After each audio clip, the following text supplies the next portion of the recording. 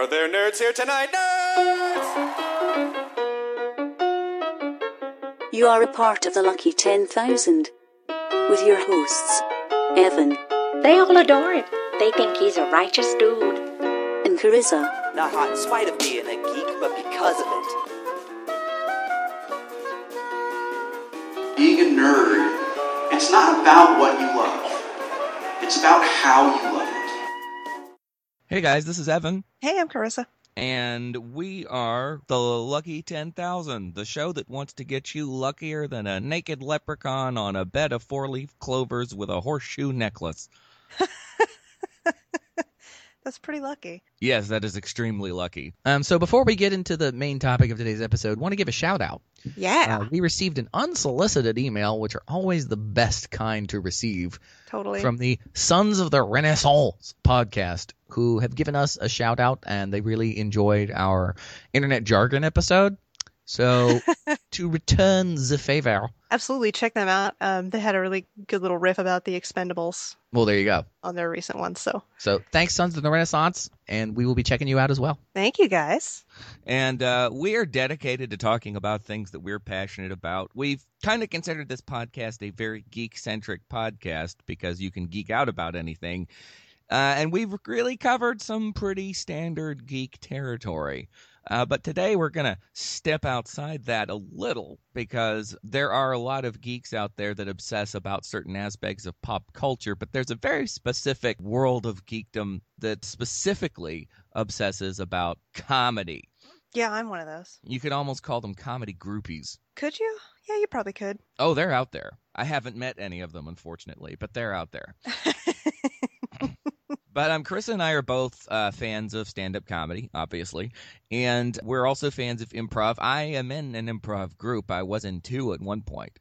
So we both have a considerable amount of knowledge about it. Now, Carissa actually, I think, knows more about stand-up comics specifically than I do, because I definitely have my favorites, but I don't follow a lot of stand-ups religiously. But Carissa tends to be more of an expert on stand-up comics. She kind of has a lot of passion for following certain people, and I like the people that I like. So we're going to talk about that, and then we can talk about improv, and I can give a little, even some inside information, per se, on improv. So let's get started, Carissa. Do you have a list of your top comedians or something like that? The list of my top comedians would probably take half of this episode because I do really love stand-up comedy. I find it a singular form of perfect entertainment. Right. And because it takes so many different, ways of expression that anytime I want to listen to, super funny stuff about food, I have favorite comics for that. Or Jim Gaffigan. Or John Panette, who has sadly passed away now. But so it's kind of almost like, what's your favorite movie? Well, it depends on what genre you're talking about or what mood I'm in. So that's really hard to say. Of course, the top 10 lists for most people are going to be kind of largely the same. So there's going to be, your Louis C.K., Patton Oswalt, right, Louis Black. Those are the ones that everybody knows and then kind of have a very universal appeal. And I love them, of course. Obviously. Well, they are sort of the top tier right now. And those are the guys that I know and I'm very familiar with. I'm a huge fan of Louis and Patton Oswalt. I would have to say if I had to name a favorite comedian of all time, it would probably be Chappelle. Chappelle is amazing. And that's not because of his show. Because I've seen him do stand-up and it's amazing. Yeah, he is truly gifted, and he has been called the best comedian of all time by people who aren't bad comedians. Right. He's been credited with that. And that's another thing we can get into, too, is the comedians who are not necessarily respected by other comedians and what our opinion on them is. So you're talking about the Dane Cooks of the Dane world? Cooks, the Carrot Tops, the Gallaghers, the people like that. But let's just so how did you want to start this off? Because so the first half, probably won't be exactly half, but the first section will be devoted solely to stand-up comedy. Okay, cool. Well, you actually mentioned him. Let's start with Gallagher. Okay. Gallagher is probably how I got into stand-up comedy as a spectator. I'm personally not funny, so don't be hard on yourself. You can be very funny. I'm not funny. I'm witty, and that's the same sometimes thing, kind of. it is a little different than If being you say funny. something witty that provokes a physical, involuntary reaction called laughter, it could be defined as funny. That's true, but I don't do comedy. Like, I couldn't Right. write a set and stand up in front of a Right. crowd, and my timing just would be weird. So I'm not a funny person, but I have an incredibly good, I think, sense of humor. I find a lot of stuff funny. Right. So You I'm are a able fantastic audience member. I know Thanks. personally. We went to a stand-up comedy show here for Greg Barrett not too long ago Mhm. when he came through town. He's one of my favorites, of my 100 favorites, I guess. And I was in the front row off the stage right with a couple of my friends. And when I go to a comedy show, I laugh, and I laugh loud, Right. and I get really engaged. And Zeke calls me the perfect comedy audience member because I You don't. are. Because I you don't titter. It doesn't get out of control either, because Right, and I don't heckle. Right. I don't, hide behind my hand. I laugh, and I laugh loud, and I engage with the comedian, which apparently comedians really like, because if you just sit there quietly, they have no idea if you like their shit or not. Right. And it ruins the flow of the show. So I try to get involved to have that feedback to encourage the comedian to be funny, and it tends to Sure. work. But I can't do that. Like, I can't do what they do. Not because I'm afraid. I've been in theater. I have no problem standing up in front of people and doing things. But I don't have anything particularly funny to say, or even if I do, I don't have the funny way to say it. Right.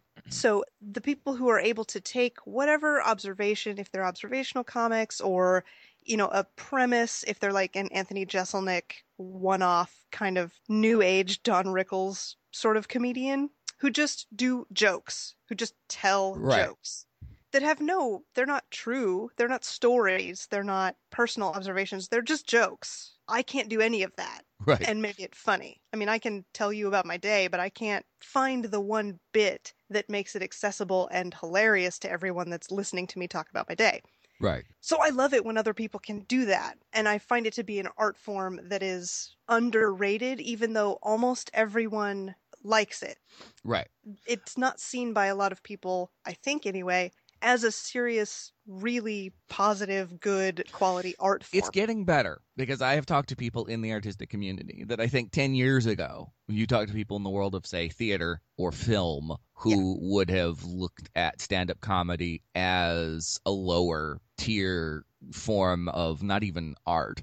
Yeah. But I think with the emergence of people like Louis C.K., with the emergence of people like, go back into the 70s and look at somebody like Steve Martin, who at the beginning of his career in stand-up, you could just look at and say, oh, what a goofy, silly, I don't get. But there was such another level to it that you didn't get at first viewing. And now you see what a brilliant man he is just in general. I think people like him and Robin Williams, obviously, and Pryor, all those guys sort of, Carlin, all those guys sort of changed the thought process about what stand-up was, and I think they helped create a dialogue about it that now people do realize, oh, it is an art form, and you have to be a very skilled person to do it. A lot of I don't know about that, because you say those things, and I think, because those guys were, Pryor and Robin Williams and Carlin, they were big when I was youngish, when I was coming into listening to stand-up comedy or whatever. Those were the albums that I had. Those were the people that I would go see. And I saw Bill Cosby in concert. Right. I don't know how excited I should be about that now, but yeah, no, seriously. At the time, I was going to say, that was great. If you talk about the history of stand-up, you have to talk about Cosby at some point. But now, I kind of don't want to. Yeah. want to give him any support. But at least in terms of his place in the it's cemented. comedy world, you can't deny that at all, ever.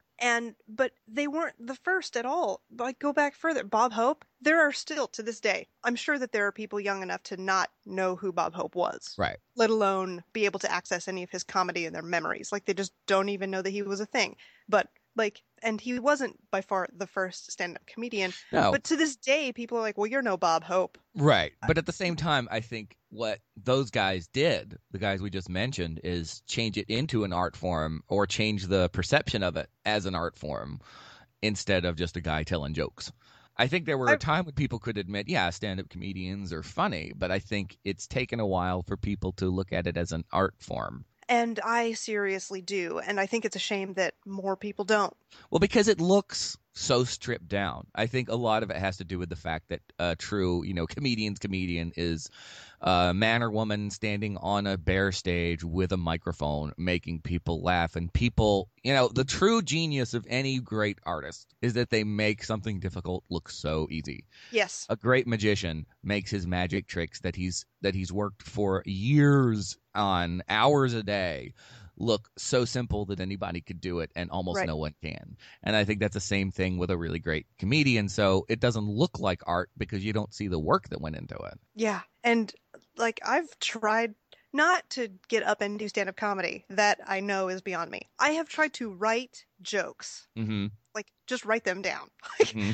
come up with a premise and write down a joke. No, just not at all. And I'm not dumb and I'm not bad at writing and I understand the concept of story crafting, but no, my shit is not funny. It's hard work. And there is not just a sense of humor. Like you and I and most people that I know have some varying degrees of a sense of humor. When something Right. is funny, we'll sense it. But the reverse of that is creating that Right. humor. Like I have a sense of what a good orchestra would sound like, but I can't write that music. Right. I Well, can't conduct that symphony. You know what else I think has contributed to looking at stand-up comedy as an art form is actually one of the more negative things that has happened to stand-up comedy in the last 10 years, YouTube. And a lot of comedians now are starting to really clamp down on people bringing any sort of recording devices into clubs, because what people didn't think about, like when you saw a George Carlin special in the 80s, what you didn't see was the amount of times he went to clubs and bombed Yes. testing out this material, because people didn't realize the general public, I don't think, didn't realize what kind of process there was to creating 1 hour of stand-up comedy. But now people are taking cell phones into clubs to record that local comedian when the big guy comes in to test out some material, and you see it not working. So even though that is actually a disservice to stand-up comedy, because people see those videos and don't understand what the process is and go, oh, I guess Chris Rock's just not funny anymore. Right. When they don't realize that he's still just as funny as ever, but he doesn't know what material works and what doesn't until he's done those hours testing it out in a club. But a lot of comedians are really clamping down on that because it has started to hurt them because of that attitude. People see somebody like Seinfeld going into a club and testing out new material, and it's not getting laughs, and they're going, oh, he must suck now. And you're just like, well, no, he hasn't tested the material yet. Yeah, because it's not like you can't just write it down and go, oh, that's funny to me, and then everyone is going to universally find it as funny as you did the exact way that you wrote it down. Exactly. So I think there is that's an audience response give and take that has to be tried. Absolutely. And so I think that's made people, the smarter people, realize that, oh, this is a process. And I Like, think these that guys one of take the things hours doing it. One of the things that helped me understand that best was that I saw a comedian come to town, watched they were on tour doing, the improvs. So I went to the improv, I watched them do their set, it was hilarious. They came out with a CD of that tour. Later, I got that because that's what I do. And the set was on the CD, but it was Right. slightly different than it was Yes. when he'd performed it in front of me And live. the great thing about really true veteran, stand-up comics is when we say different, we're talking a word that might seem to have nothing to do with the final payoff of the joke is different. Yeah. That's because they figured out that the delivery can be helped by doing this thing or doing that thing. And sometimes to an audience member, it seems so minuscule, but to them, and that's what we mean. It's like, somebody putting a great painting together and realizing that I'm using the wrong color, or I'm using the wrong medium, or I'm, Right. and they have to change what they're doing, or somebody writing a play and realizing halfway through that one of the characters doesn't have enough depth or something like that, and having to go back and start over. Yep. When you see the finished product, like if you see the finished product of a novel in a bookstore, you kind of intrinsically know a lot of work went into this. You see 1 hour of a stand-up special, you think, oh, it's 1 hour of somebody telling a bunch of jokes. But Yeah, 5 minutes of stand-up takes it can take forever. a while. Yeah. Well, and of course, because you can't underestimate how quickly you say stuff out loud. Right. So you'll write down a joke and it'll take you, even if it's you know the joke, you've got it in your head. You write it down and you're like, oh, that'll be 45 seconds of my 5 minutes. I'm Right. 1/5 of the way done. And it's 20 seconds long.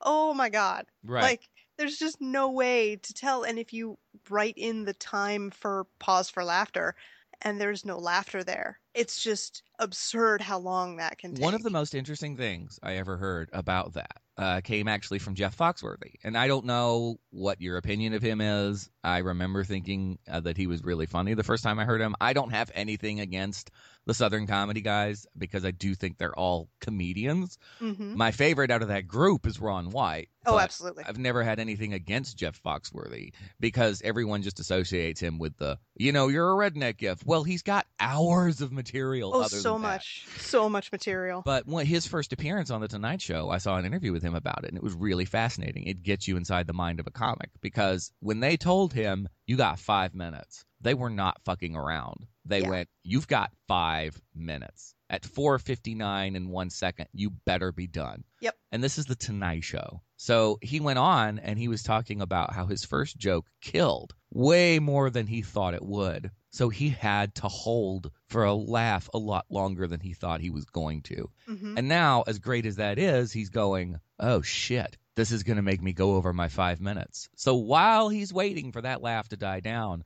his mind is automatically going to, Cutting okay, jokes. What can I cut? What can I shorten? Yep. What can I move from here to there? And, you don't think about that. You just think, oh, great, the guy got a laugh. Good for him.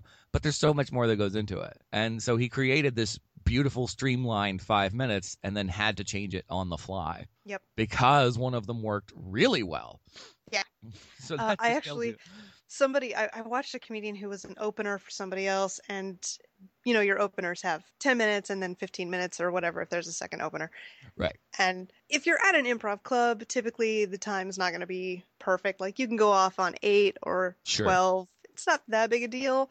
But one guy, he was the first of 2 openers. He didn't have all that much time. We were the late show. We were already starting a little late, so they were kind of trying to just get everybody going. Because the later you go, the drunker the audience gets and the harder they are to manage. Right. So the first guy, he told a joke, and that happened to him, and it hit really hard. And he was like, okay, it's funny, shut the fuck up, I got shit to do. And so, which didn't help. Like, that made it much funnier to everybody in the audience. And so we just kept laughing because we couldn't stop at that point. Right. And that's the thing. And so let's go back to what you said. And this might hurt your comedy cred a little bit, but you said the first person that got you interested in stand-up was Gallagher. Now, we are from the same generation.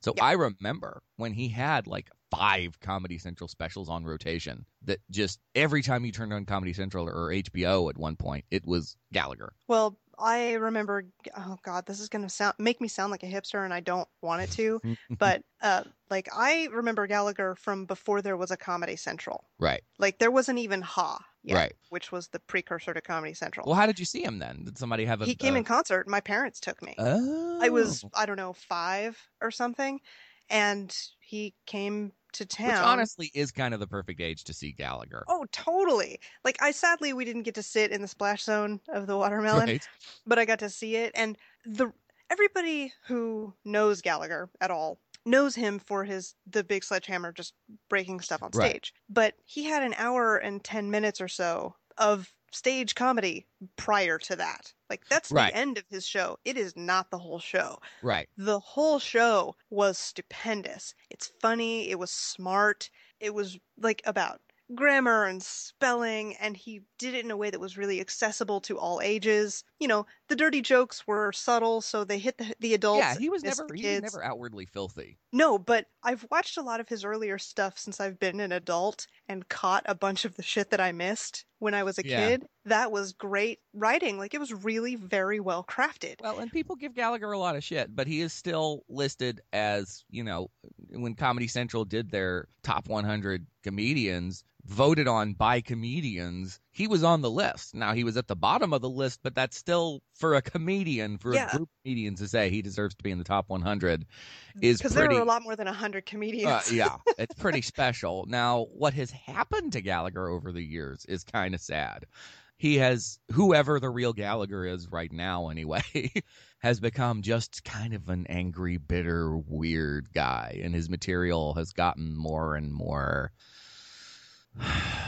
I would say less comedy, more just sort of angry ranting, Well, and and I then mean, he smashes fruit.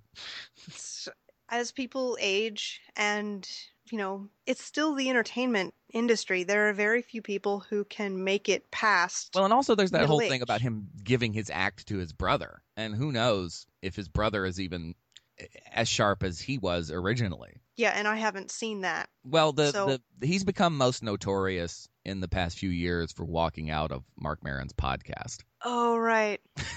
Because Mark Maron was just asking him about some of his material and whether he would consider it racist because he's had some criticisms lobbed at him for it being racist. And instead of defending his material or position, he got mad and stormed out.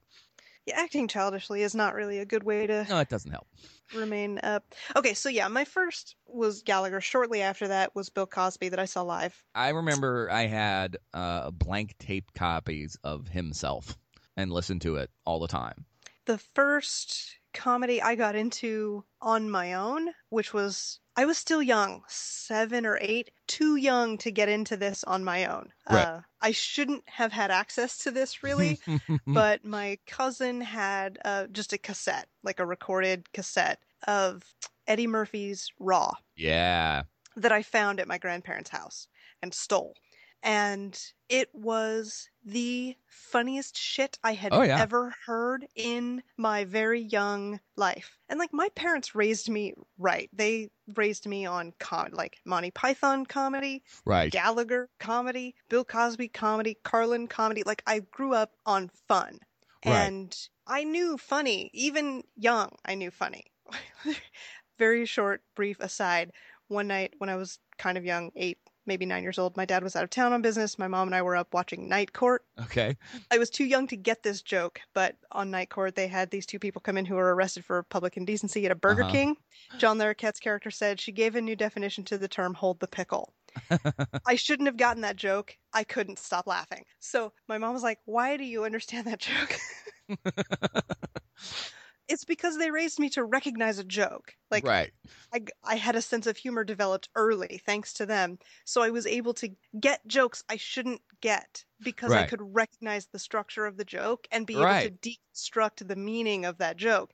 So Eddie Murphy's Raw was I listened to it. You know me. I will obsess about something. Oh, yeah. I listened to it all day for months. Like, it was, I was completely obsessed with that show, and I had it memorized. I still do. In fact, I heard it the other day. I just put it on while I was walking around the grocery store, Right. and I still know every word. Oh, sure. Like, it is still amazing. There was a time where I could tell you, not anymore, and that's not because of current news. It's just because I haven't sat down to listen to it. But I had it on such heavy rotation. I could tell you every word of himself at one point. Yeah. Yes. I was going in for minor surgery one time, and I had and just to comfort myself, I had my Walkman, and I listened to that to comfort myself, which is again why it's so sad what has happened.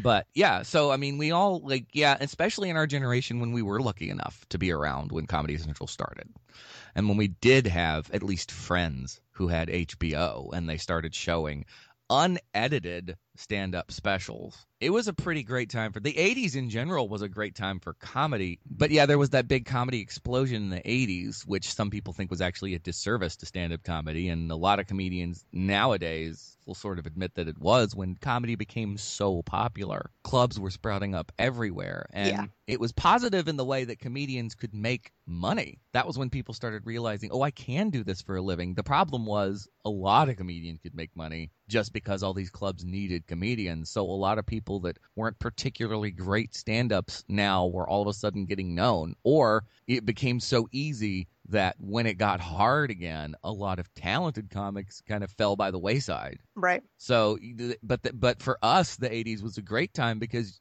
comedians were everywhere. Yeah. Yes.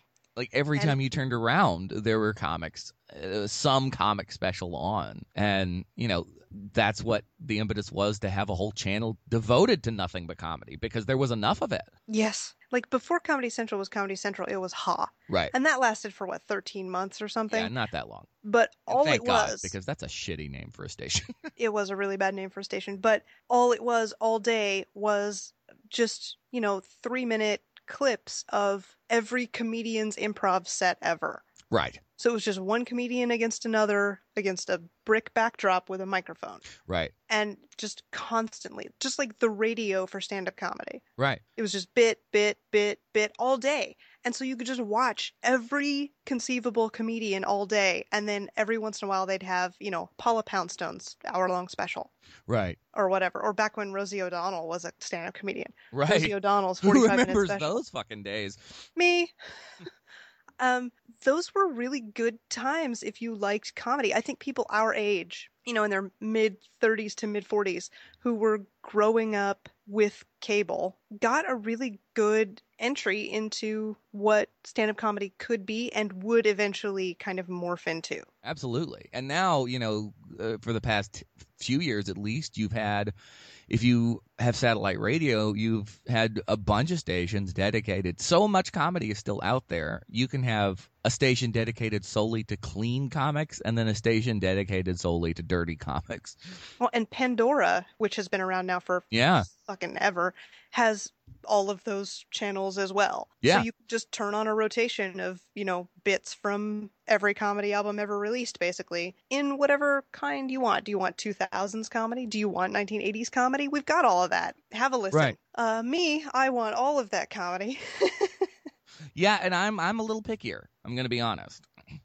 I tend to be picky if I'm picking. Like, hey, Right. Today I would like to listen to some comedy. I have some go-tos, but like I'm on Spotify, I have a playlist of stand-up comedy. It's my stand-up comedy playlist. Right. It Who's is on your every playlist? stand-up comedy album that Spotify has of the people that I would put on an album. Like there are some that I left off. Who's typically on your playlist? Who? Oh, there's no typical. This is 226 hours, Oh, wow. which is 9.5 days, give or take, Right. of stand-up comedy. Okay. Could you? So there's no typical. It's basically everyone who has ever made me even giggle. Mhm. I put them on this list.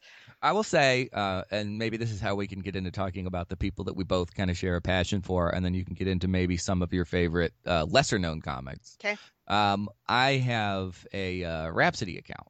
And, I haven't really done a great job of creating playlists. I just kind of am like, what do I feel like listening to? I will search for it for 10 minutes and then find it and listen to it. Right. But my go-tos of the albums, the full albums that they typically have on Rhapsody, I've listened to most of Patton Oswalt's stuff because they've got 3 of his CDs on there quite a few times. And he still makes me at least smile, even though I've heard it many, many, many, many times. Oh yeah, Patton Oswalt's great. He's fantastic. Louis, of course. I'll tell you who I really enjoy listening to, not as much of his stand-up as just him, because we talk about being witty and how you define that as being funny. Well, I've brought up clips or something that I've heard over the past couple episodes on Opie and Anthony. Now, I honestly didn't know who Opie and Anthony were a year ago. Okay. Jason Underwood was the one that told me about them, and I started finding YouTube clips. I would have to say, if you ask me who I think the best off-the-cuff person in the business right now is, it has to be Jim Norton. Jim Norton is very good. His stand-up is actually His stand-up pretty is funny. good. It is good. I mean, I'm not saying it is not. I think it was, American Degenerate last year. But just for sheer conversational humor, he's fantastic. Yeah. I have not heard anyone that can outdo him yet. There are obviously some great funny people that they have on that show all the time. I mean, rest his soul, Patrice O'Neal was on there a ton, and he's a funny, funny dude. But Patrice O'Neal was one of those guys that, like, if he wasn't in the mood, you weren't getting shit out of him. Jim Norton is on all the time on that show. And there's rarely 10 minutes that pass if they're not talking about something serious where he doesn't say something that is just gut-bustingly funny. Yeah. So, yeah, those people I really, really enjoy listening to. Obviously, still Chappelle. Then there are the classic sort of our modern version of the jokey comics. People like, again, rest his soul, Mitch Hedberg. Stephen Wright Yes. is still God. pretty brilliant. And those I guys... feel like he is so underrated for how much everybody knows who Stephen Wright is. It's true, because he's the guy that, our good friend James Sibley, who is a successful stand-up comedian, just came out with his first DVD, actually, called Family Good. Funny. In fact, you could probably find him on your Pandora or Spotify at this point, because he's really becoming known. He just did a fill-in host gig for Bob and Tom. So he's kind of exploding a little bit. But, you know, when he was in town, I asked him who his favorite comedian was of all time. And without batting an eye, it was Stephen Wright. But Stephen Wright is not the guy that most people outside the comedian's circle will say is their favorite comic. In fact, a lot of people now probably have forgotten who he was or is. Which is, if that's true, that's a travesty. Yeah, it's a genuine crime. Because not only is he brilliantly funny, but being the joke type comedians that he and Hedberg were, it always blows my mind that those guys did more than an hour a decade, because there wasn't a whole lot of, because like if I were a professional stand-up comic, I've done stand-up a couple of times, but if I were a professional, I would call myself the story guy. Because I love telling a story. And with a story, you know, there's a little bit of padding that you can do. There's a little bit of drawing out the clock if you want, and just sprinkling in some humor here or there, and then having the big, you know, punchline to the joke. These guys were telling jokes. I mean, how many jokes in a minute would these guys be able to rattle off? Yeah. And it wasn't like, hey, a guy walks into a bar. It was this funny, you know, brilliant stuff. And oh my God, they were able to get so much into an hour. And they kept coming out with specials. Like, people who tell jokes, jokesters, they're very rare, because jokes are hard. Yeah. Because they're old. The Right. joke is passé. We're in this like postmodern, ironic, sort of pseudo-sentimental / cynical mindset socially. So jokes are old. We all Right. know what a joke is. It's setup, punchline. Right. And generally, you know what the punchline's going to be given the setup, because that's a joke. So jokesters are hard to come by, because writing good jokes is hard. Right. So when you get somebody like, and I always go back to Don Rickles. Well, I as was one about of to the say, earliest. Don Rickles is still, like, if you've seen him even recently, Yeah, he's still just doing it, sharp. and he's still doing it well. And it's amazing. And he's definitely one of the best joke crafters. And there's a that has ever generational thing to existed. it, too, because I go back and watch Bob Hope, and not to spit on the history of comedy or anything, he's never struck me as all that funny. Now, I'm not saying he Doesn't wasn't. make me laugh. I'm not saying he doesn't deserve a place in the history of comedy because he was so influential, but he was such a generational thing. It's like Bob Hope and Bob Newhart Right. are the two comics that I look at and go, those are comic. Those are true, bona fide comics Yes. that never make me laugh. Bob Newhart would make me laugh, mainly because of his stutter. Yeah, the delivery was part of it, but that's always to me more laughing at than with. Right. And I'm a bigger fan of laughing with than at. True. But I mean, his So- shows too. I was a huge Newhart fan of the show when I was younger, and just loved him. My dad is a huge Newhart fan too, and that's really unusual if you know my dad.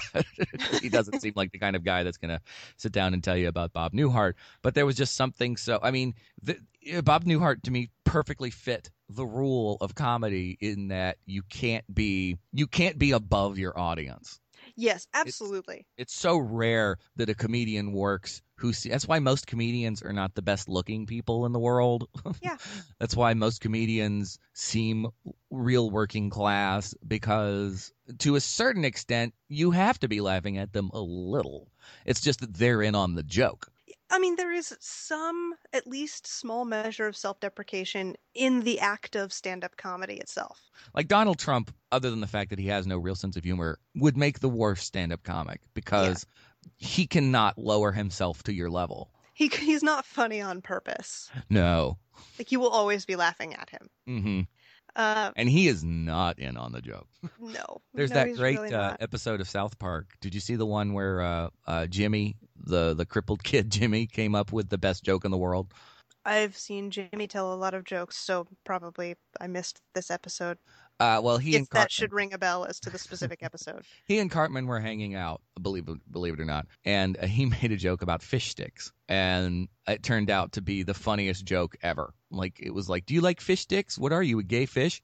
And it turned into, like, everybody thought this was the best joke ever written, except for Kanye West, who every time somebody told him the joke, he thought they were accusing him of being a gay fish, and he got mad. I do remember this.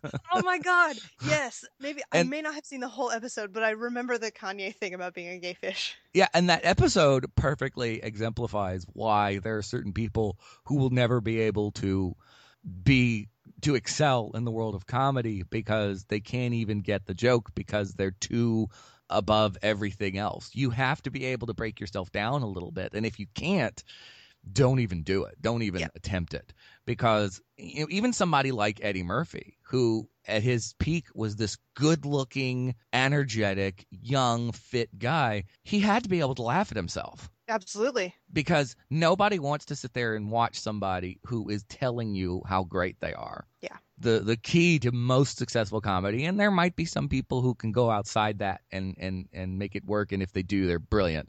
But who are the best comedians we were just talking about? Chappelle, Louis C.K., Patton Oswalt. They are people that, yes, they have a lot of jokes outwardly directed at other people, but then they have a lot of their best material that is making fun of themselves. Or at least based in something that is an admission of imperfection. Yes, and identifiable too. Yeah. So like we talk about, let's get comedy nerdy a little bit. Sure. Because we talk about people like Don Rickles, who are joke tellers. Yes. The brilliant thing about Don Rickles, though, is because he is the closest you can get to a truly mean-spirited comic, but it's because he is so good at making everybody the butt of the joke, and you never feel like it's meant with any true ardor or anger. I don't think it is. I think the only reason Don Rickles works the way he does is because when he insults people, you know he's going to insult everybody. Like, no one is safe. So there is sort of a shared experience where you don't feel like there's any venom behind it. That's absolutely true. Like I don't know if you're familiar with the British tradition of the Christmas cracker. I don't think so. Okay, it's basically just like a little cardboard box of confetti, but it has a joke in it. So you break it open, and then there's like a joke. The jokes in the Christmas crackers are bad. They're terrible, awful puns. They're really horrible jokes. They're not funny, but they are funny in how bad they are. Right. Apparently, they are intentionally meant to be bad, like universally loathed by everyone bad, because it's so hard to say everyone will find this funny. Right. It is much easier to say everyone will not find this funny. Right. Because everyone at the table will read the joke and go, ugh. And then they will share in that mutual community hatred of that joke. Yes. And it will raise their spirits because they all share something. Yes. So that's the experience of the Christmas cracker, is a terrible joke to make everybody feel more together. But also, like, there's, even with insult comics and even with people that get a little mean-spirited with their humor, there is this understanding that if you are too mean, if you are too cruel, it automatically stops being funny. Usually. I think that there is a line there that is very wide, because some people will take very offensive stuff and just think it's hilarious as long as it's well written. Like me, I have never been offended by a joke that was well written. And I mean, like, I've heard a lot of tasteless, sexist, racist, ableist, like just the worst kind of thing. Like, you wouldn't say this in public to other people in seriousness. Like, this opinion is not something that I agree with you holding or whatever. Right. But you have written a joke. You have crafted a joke that is funny despite the premise. Right. Like, it relies on the premise. Otherwise, like, you can't just insert anything and it'll be funny, which is true for most jokes. But you've crafted a joke that's funny, despite the fact that it would be offensive if you just said these things that weren't in a joke. So I can laugh at the joke because the joke is funny, but not agree with the opinion. Right. Oh, I can too, but even that said, I have definitely heard jokes that not only do I not agree with the opinion, it's not a well-crafted joke, and I got a little offended by it. Now, I think it's perfectly fine to be offended by humor. What I don't think is okay is when you decide it's your place to stamp out that humor. I think you can't control what you get offended by. You can control your reaction to it. And for me, getting offended by something is something that if it hits me in a place that I'm not comfortable with, or I just said Opie and Anthony. I don't like everything that they talk about. I don't like all their opinions. And you know what I do when I hear something that I don't like? I skip to the next thing, or I stop listening. I don't go, well, we should take them off the air.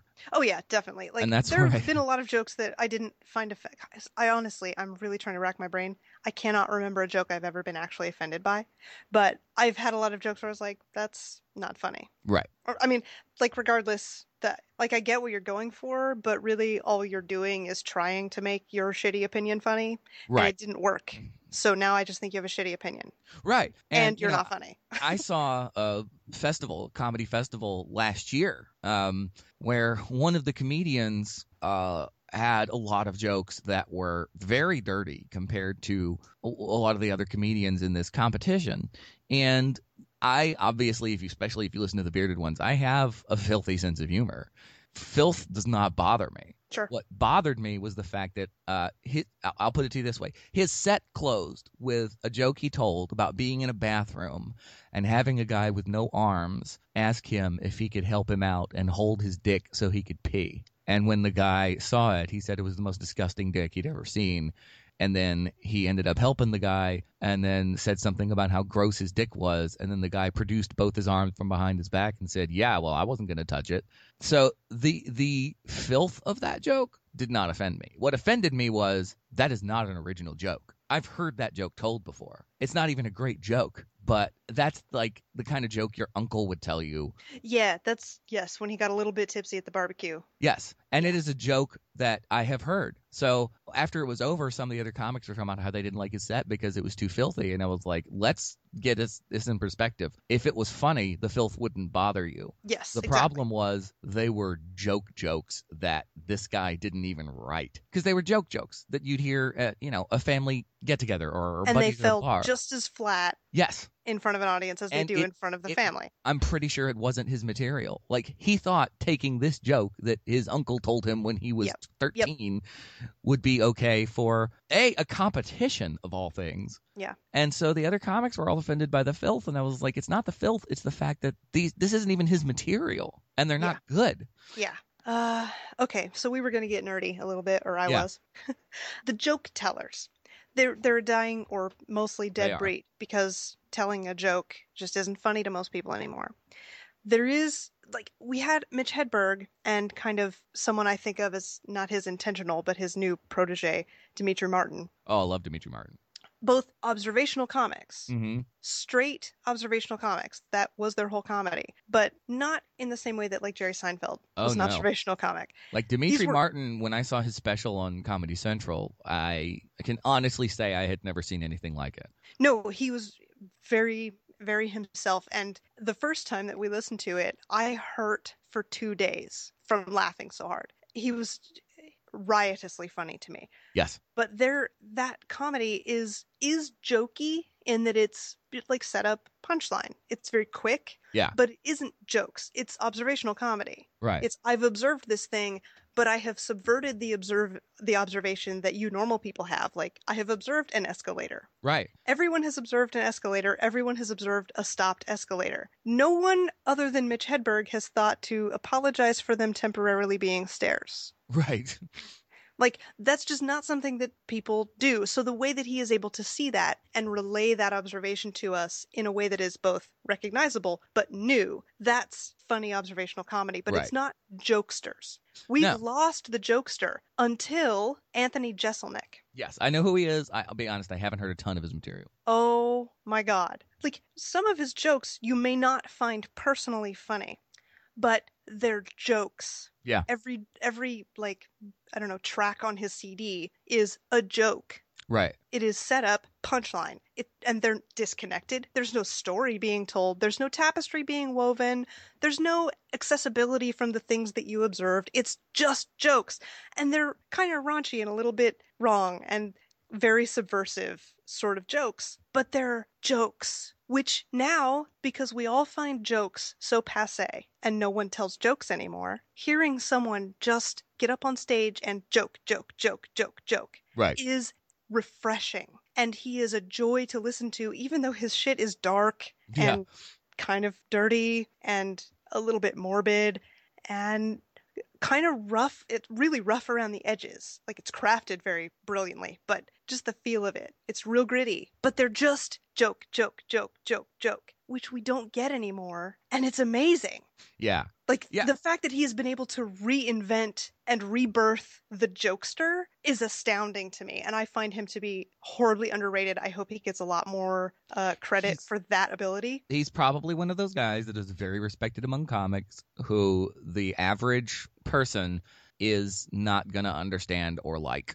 Probably. Because the average person wants something. The problem with being the average person in anything is that what you think is really funny, a lot of other people might not that know a little bit more about it simply because you're not exposed to as much. So what other comics or other people who know comedy may consider kind of a hack comic who's just doing old school, like, jokes that everyone else has already done and not even as good as some of these other people. Well, you've never heard those other people.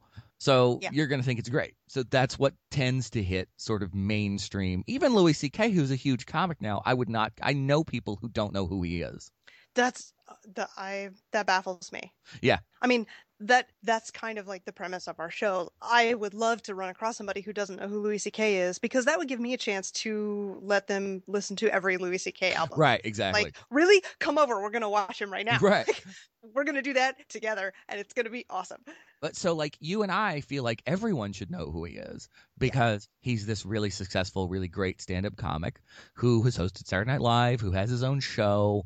But that's still, these days anyway, his show does really well on its channel. Yeah. But these days, that doesn't mean the whole country watches it. It means that a small amount of people watch it because you need less ratings to be successful on those cable channels. So there's still a lot of people who don't really know who Louis C.K. is. Even hosting Saturday Night Live is not as big a thing as it used to be as far as reaching a number of people. And he's done it, 3 times now?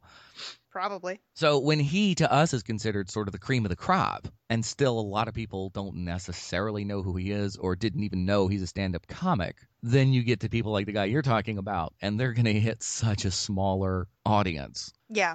And I think that he's got a show on Comedy Central now, which is fine. But, like, Louis C.K. has a show. Louis, Aziz Ansari is on Parks and Rec. Right. Anthony Jeselnik, I think, has a show. Daniel Tosh has Tosh 2.0. Like, a bunch of comics have shows. Yes.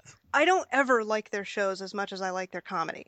Because Louis the shows has had some fucking funny episodes. Yeah, but I don't like his show nearly, like, not even half as well as I like his comedy. It's true. It is very hard to translate. And especially, too, it's not like people, I would like to see the numbers on this of how many people discover these guys for the first time on the TV shows that they're on and then go back and seek out their comedy, because a lot of people just assume that they're actors. Right. Like, I knew Kevin Pollak as an actor before I ever knew him as a stand-up comic. Mm-hmm. And I think that's the way a lot of other people are. I mean, obviously, if you watch Louis' show, you'd better figure out that he's a comic because his stand-up is in the show. Right. But, go back to Seinfeld when he first had his show. It opened with his stand-up bits, so people went, oh, he must be a comedian. And the whole show he's an actor playing a comedian. Right. But the whole show was him playing himself, Yeah. talking about being a comedian. Right.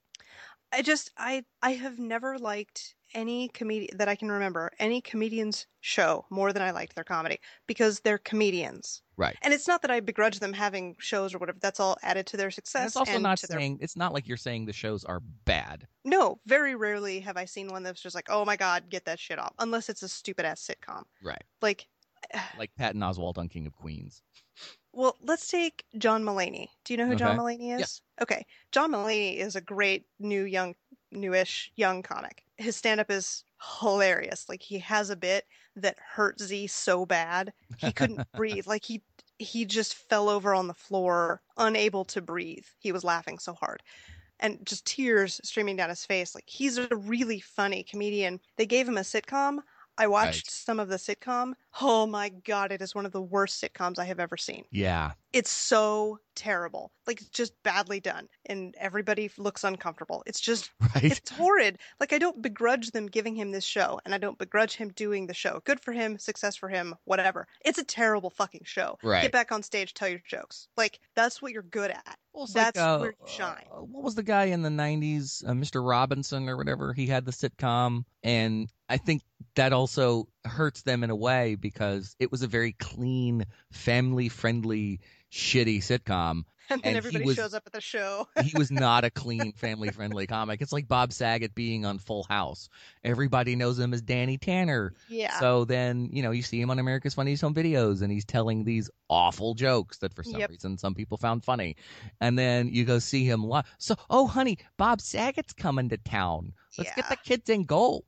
That's a bad idea.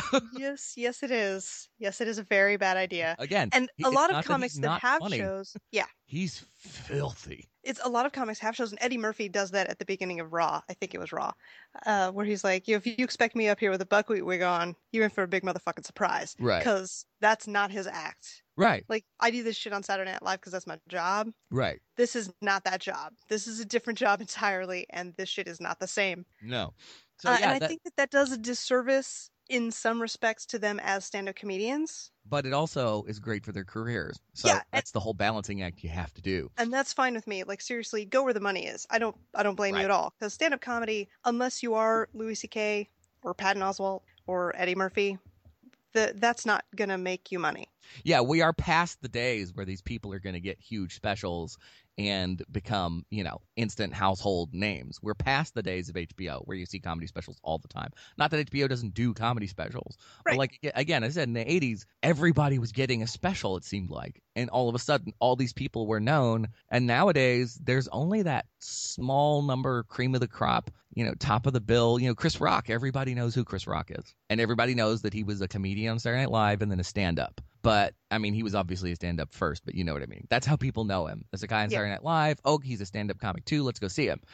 But people of his success rate are so rare in comedy. Yes. In fact, usually, and I'm not saying Chris Rock isn't brilliant, because he is, but a lot of the brilliant people who do things sort of outside the box will always sort of be the under-the-radar comics. I saw Reggie Watts for the first time on Conan O'Brien and was blown away by what that guy could do. But it's like, that probably means he is always going to be a little bit under the radar. And honestly, for me, that's fine. Like, not that I don't want stand-up comedians to be successful. I absolutely do want good stand-up comedians to be successful so they can continue to tell jokes. But I love the stand-up comedians that people just they go see at the club. Right. Like, they always just go see them at the club. That's where they perform, and that's what they will do. Well, and I think or maybe they'll have like a podcast. Yeah, which all of them do now. Yes. I think comedians too, to them, there's something sort of magical about a club because they will go back to clubs when they don't have to. Yeah. When Robin Williams passed away, you started hearing all these stories from comics about how he would show up at the clubs all the time, sometimes just to hang out. And it was like, you don't need to be here. You're Robin Williams. But there's just something magical about a comedy club, a true comedy club. Like, I'm kind of hoping that Jon Stewart goes back to telling jokes. He probably will. Because his stand-up was incredible. It was great. Okay, so you've got your jokesters. Yep. Who are very rare, and really the only stupendously great one we have now for our era is Anthony Jeselnik, and I recommend everyone listen to his stuff. It's very good. You have the storytellers, which are the ones that we have the most of. Yes. Almost every stand-up comedian that is popular that we know of are storytellers to some degree or another. Louis C.K., obviously, I would definitely. They're mini stories, like several different small stories within one special. Right. So it's not an overarching story. It's just like, here's a thing that happened, and he'll tell a 8 story minutes to tell you about it. when his 3-year-old took a shit in the living room. Yes. That takes 10 minutes to get to that finishing thing, but the whole story is just a great story. Exactly. And it's funny, at least a little bit, all the way through. Right. And that's the sign of a good storytelling comedian, is that there is a punchline coming. The end of the story is why he's telling us the story. But the little details in the middle are the things that keep us interested and keep the energy high till we get to the end, the big payoff. Patton Oswalt's the same way. Yes. Even like Doug Stanhope. Yeah. Who I love. And is widely regarded as one of the filthiest, I can't believe he went there, comics. Oh, yeah, he does not give a fuck. Like, no. There are people, I've heard people be like, well, Bill Burr, he is so out there, and he's so angry, and he's got such these edgy opinions. And that's not wrong. Right. But I listen to Doug Stanhope. like as a rule. He's one of my personal favorites, and no one has anything on Doug Stanhope in terms of anger and raunchiness and not giving a fuck. And again, anger is a dangerous thing to be when you're a stand-up. Yes, because sometimes it can just come across as anger. Yes, and a lot of people read that off Doug Stanhope. They don't like how angry he is. Like Bill Burr has this perfect level of and Lewis Black. Oh, this perfect level of just angry enough. Right. That is accessible to how most people get that angry. Mm-hmm. And they never go above that. Well, I think Lewis Black purposefully goes above that to the point where it becomes funny. No, he doesn't. Like if you listen to all of his stuff, his anger it's expected, but anytime you think that it might be too angry, it's very much like because he is the crotchety old man angry. Right. I'm 36 years old. I'm not a crotchety old man, but I've known crotchety old men. Yeah. So that brings I'm 38 that level and back I down. am. It just brings it back down into But kind then of he'll the do something acceptable level of silly. angry. Like he'll get to this point where you're just like, oh my God, he's going to explode. And then he'll do that face shake thing that he does.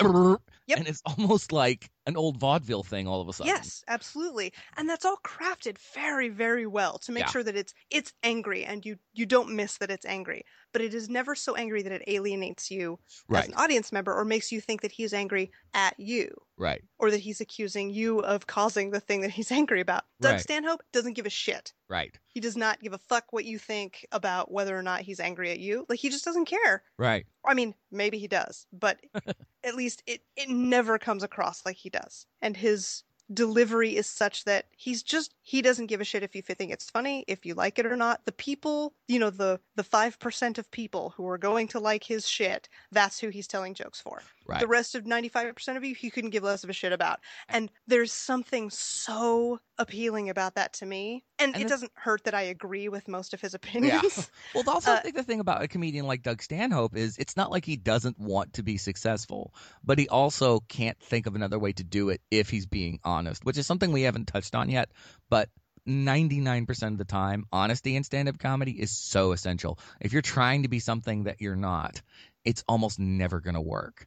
Yeah, you have to be sincere, or at least be able to come across as sincere. One of the funniest things they do on Opie and Anthony regularly is, in one episode in particular, they brought the people who are like the ball busters of all time, Patrice O'Neill when he was still alive, Colin Quinn, and I think Bill Burr, into the studio to watch one of Jim Norton's first recorded attempts at stand-up while Jim Norton was in the studio.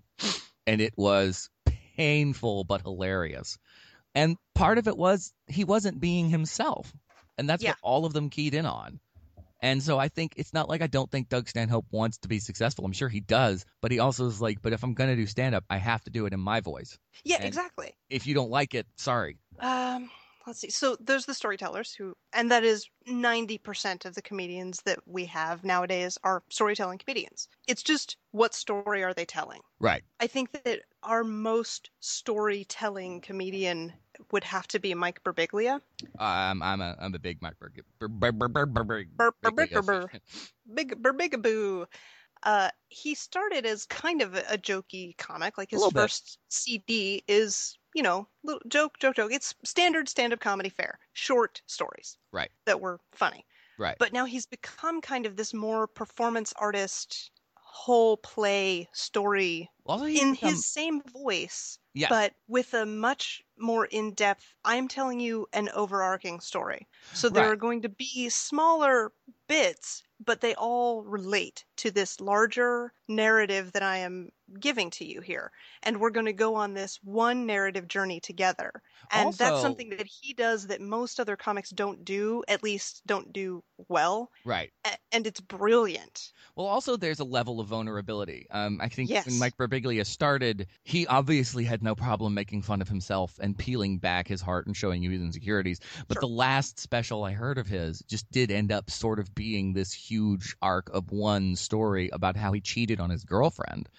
My girlfriend's boyfriend? Yes. And how everything that led up to that and, the things that he did wrong and all this other stuff. And it was really personal, really personal. And I think that is important too. You have to be okay with sharing a side of yourself that almost no one else on the planet would ever think to do in front of a group of people. Yeah, absolutely. And to some varying degree, obviously, not everyone's going to get up and talk about and tell the whole story about how, they had cancer, or about how they have this really weird sleeping disorder that makes them hurt themselves and others, or how they've cheated on their girlfriend. Like, they're not going to tell those stories in that way. Right. But he does, and he does it in a way that is not weird. It's not awkward. Like, it doesn't make you feel weird to be there watching that. Like, oh God, I don't want to hear about. You want to hear him tell this story. Right. He involves you in that in a way that is encouraging and inspiring, as opposed to off-putting and uncomforting. And that's a very rare quality, because most people can't tell you about how they cheated on their girlfriend and make you laugh with them about how they did that, or how they had cancer. Like, they just can't make that story work. But he can, and that's a beautiful talent that he has. And I find everything that he's done, from Two Drink Mike, which is just funny stand-up comedy stuff, through My Secret Public Journal, all the way to my girlfriend's boyfriend. All of that stuff is just beautifully crafted. Yes. So we've got them, and then all the big ones that you can't not mention, but of course we've talked about a bunch at this point. And then the kind of, I don't want to call them B comics, because to me they're not. They're all fantastic. And these are the ones that I will listen to more. Sure. Even if not everybody knows who they are. Sure. And I'm talking about people like, well, everybody knows who Chris Hardwick is now, because he's on at midnight and he's Nerdist. Everybody knows him. But his stand-up comedy is actually really quite good. Well, even somebody like Mark Maron, who almost no one knew of until his podcast hit it big. And still, there's a ton of people who don't know who Mark Maron is. Do you know that blows my mind? Because Mark Maron's been a stand-up comic since I was little. Yeah. And I'm not a young woman. He's been a stand-up comic for my whole life. And people didn't know who he was. That astounded me. Yeah. Yeah. Because he's had specials, and he's not unknown, except apparently he kind of he's is very still, unknown, which is just weird. And to a certain extent, still unknown. Again, you go outside people that know comedy and podcasts, they're going to go, who the fuck is Mark Maron? Every time I've ever had to tell a story about the What the Fuck podcast, I start with, do you know Mark Maron? And usually there will be a shake of the head, because they don't know comedy or podcasts. If you know podcasts, you can't not know Mark Maron. I mean, I'll be honest with you. I've only listened to a couple episodes of What the Fuck, because even though I do a podcast, I don't really I don't really like the format most of the time. Right. So there are a couple more standard podcasts that I have listened to, like You Made It Weird by Pete Holmes. Right. Mostly because he has a lot of stand-up comics on there, and I'm a comedy nerd, so I like to follow stand-up comics. Do you listen to Doug Loves Movies? I have listened to a bunch of Doug Loves Movies. I do love Doug Benson, even though I do not have any interest at all in the marijuana subculture, or whatever you would call it, like the stoner culture. I'm not a part of that. I think Doug Benson is one of the funniest. He's a very comedians. Funny man. Like, I'm not a part of that culture, but he makes it accessible enough and funny enough that I get every joke. It's not like I'm blind to that subculture. Like, I'm on the internet as well. Like, I mean, I know what he's talking about. And he's really good at telling jokes around it. Right. That are accessible to everybody. And I've had people like, I don't really like Doug Benson, I don't smoke pot. Like, I don't smoke pot either. Doug Benson is hilarious. Yeah, he's a funny dude. The two things don't have to go together. They can, apparently, but they don't have to. Like, you don't have to get high to listen to Doug Benson. Right. I'm living. It helps, I'm sure. But maybe. I don't know. I laugh out loud. Like, I will listen to stand-up comedy when I'm out doing chores. Right. So I'll be in Home Depot or whatever, just listening to a Doug Benson album. This happened not that long ago. And he releases a comedy album, or he records a comedy album on 420 every year. Right. Every year he records an album. So he has a new album out every year for like the past 6 years. So I listen to his new album every time it comes out. And this year I was listening to his new release while I was in Home Depot. And I was standing next to some doorknobs when he told just some joke. Like, I don't even remember what joke it was, but it was about pot or whatever. And it cracked me up so bad that I had to stop and, like, I just put my hand on one of the doorknobs and I had to hold it to keep myself standing because I was laughing so hard just by myself in the middle of a Home Depot.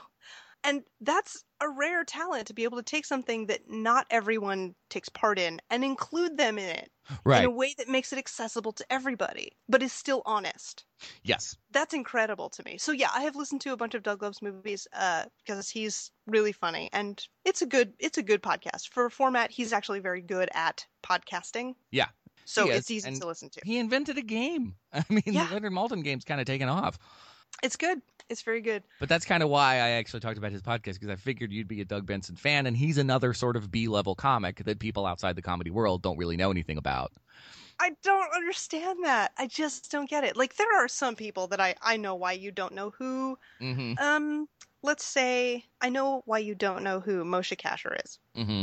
I don't know if you, Evan, know who Moshe Kasher is. I actually don't. But I know why you don't. Like, that makes sense to me. He has a podcast. He has two, actually, that I know of. And he's incredibly funny. He's like kind of a street smart young Jew. Sure. And he's actually really funny. His jokes are very well crafted. He's, again, very accessible, very honest.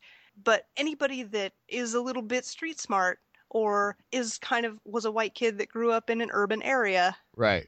Or, somebody who couldn't honestly say, I mean, yeah, I've got a lot of black friends, but actually kind of maybe has some black friends. Like, who actually isn't just faking that or whatever, but just kind of has an in to a subculture that isn't their own. Right. He's that comic. Right. What is his name? Neil Brennan. You should know who Neil Brennan is. I do know who Neil Brennan is, yes. He co-created The Chappelle Show with Dave Chappelle. Yes, he did. He has a stand-up comedy special called Women and Black Dudes. No white guy has gotten the cross-culture or cross-racial bridge gapped the way Neil Brennan has. And his delivery of that gap, or of bridging that gap, is amazing. Right, because he's also, like you said, he's not trying to be something that he's not. Not at all. He just understands an aspect of culture that most people in his position don't. Yeah, and he delivers that not in a way that's like, okay, other white people, let me explain to you why me, an also white person, knows more. Like, he doesn't deliver it like that. He's not above you. He's just a part of something you're not a part of, and he's able to access both. So he can deliver both sides to everybody without making either of them feel excluded or picked on or taken advantage of or exploited. And it's just it's a very new way for us to kind of access things we can't necessarily access in our own lives without being alienated from them. And I actually think that comedy is one of the best ways for us to cure a lot of social ills. Oh, yeah. Well, that's why I'm so anti, censorship or anti, because my thinking of it is this. How many times has someone been offended by something a comedian said because they're just listening to it on the surface and they don't? And if you feel that it's your right to say that person should no longer be able to say what they're saying because it bothers you, you're actually potentially squashing a voice that could lead to something. I mean, and we go back to somebody like Pryor or Lenny Bruce, you could get easily offended by some of the stuff that's said on the surface until you understood where it was coming from. And that's why just looking at the surface bugs me, and that's why I think that really nothing should be off limits as far as comedy is concerned, because it might bother you, fine, leave the room, but you might actually be censoring something that could be showing a lot of people a different aspect of something that they never would have thought about before. Well, like, I'm a huge fan of Stephen Fry. Yeah. And he's got that now very quoted quote that it's very common to hear people say, I'm rather offended by that, as if that gives them certain rights. Right. So what that you are offended by something? Right. Like, I'm not big on offense on purpose. Right. Like, I don't find any net benefit in deliberately hurting someone else. Right. Like, going out of your way to make someone else feel bad. That's not really a positive thing to me. However, if what I'm saying is not meant in offense, and instead of approaching me with the attitude of what you have said is said in a way that might hurt people's feelings, including mine, I would be happy to have a dialogue with you about that. Right. But the fact that you are offended by something that is not intended to offend doesn't mean anything. It means you're offended by something. Right. And I'm a believer in that. Not because I think it's okay to offend people on purpose. I kind of don't. I would rather people not offend others on purpose. Right. But if you are offended by something that is just in front of you, not because it is meant to serve an offensive purpose, but just because you don't like it, fuck you. I don't give a shit that you don't like it. Right. Like, really, it doesn't mean anything that you are offended by something in front of you. Right. Turn around so it's behind you. Exactly. Let's see. So yeah, I think comedy can cure a lot of social ills, and I think that it has a long history of doing exactly that. It's said that Hitler banned Jewish comedians because if you can laugh with someone, you aren't able to dehumanize them. Right. It makes them human to be able to laugh with them, and that was obviously not something he wanted to have happen. So, and Jews are good at jokes. Like, for whatever reason, Jewish comedy is just a staple of modern human society. Jewish comedy and now Canadian comedy is becoming a very big deal. It's like in your blood. Well, and of course, as Americans, we're very kind of centrist about our entertainment. Mm-hmm. And so we kind of miss like the New Zealand comedians who are absolutely hilarious, or a lot of us don't get raised like I was on British comedy. Right. And, it's funny to me, though, that some of that stuff does slip through. Who hasn't heard of Monty Python? Who really Many started people, as sadly. a sketch group? Yeah. Who at this point hasn't heard of, Ricky Gervais? Sure. Or Eddie Izzard. He's getting some renown in this country. And it's just it's funny it's interesting to me to think about why comedians like that break through when there are people like, Hugh Laurie, for example, who started off doing sketch comedy, and most people in America have no idea. I know, and it bugs the hell out of me because Stephen Fry and Hugh Laurie are one of the best comedy duos that I have ever seen. Well, it's like you watch a movie like Hot Fuzz, and to a Brit, it's chocked full of cameos from famous comedians. To an American, it's got Simon Pegg and Nick Frost in it. Right. So how do these other guys slip through? How does somebody like Ricky Gervais slip through and these other guys don't, when his humor is so British? If you watch The Office, it is so British. Like the original Office? Yes. It is very British, and it's the only reason that I actually don't really like the American Office. Uh-huh. Like, I didn't find it funny at all. I did, but the British I don't Office like is that pretty wonderful. format. I don't like The Office, and I don't like Parks and Rec, and something about that format is just not funny to me.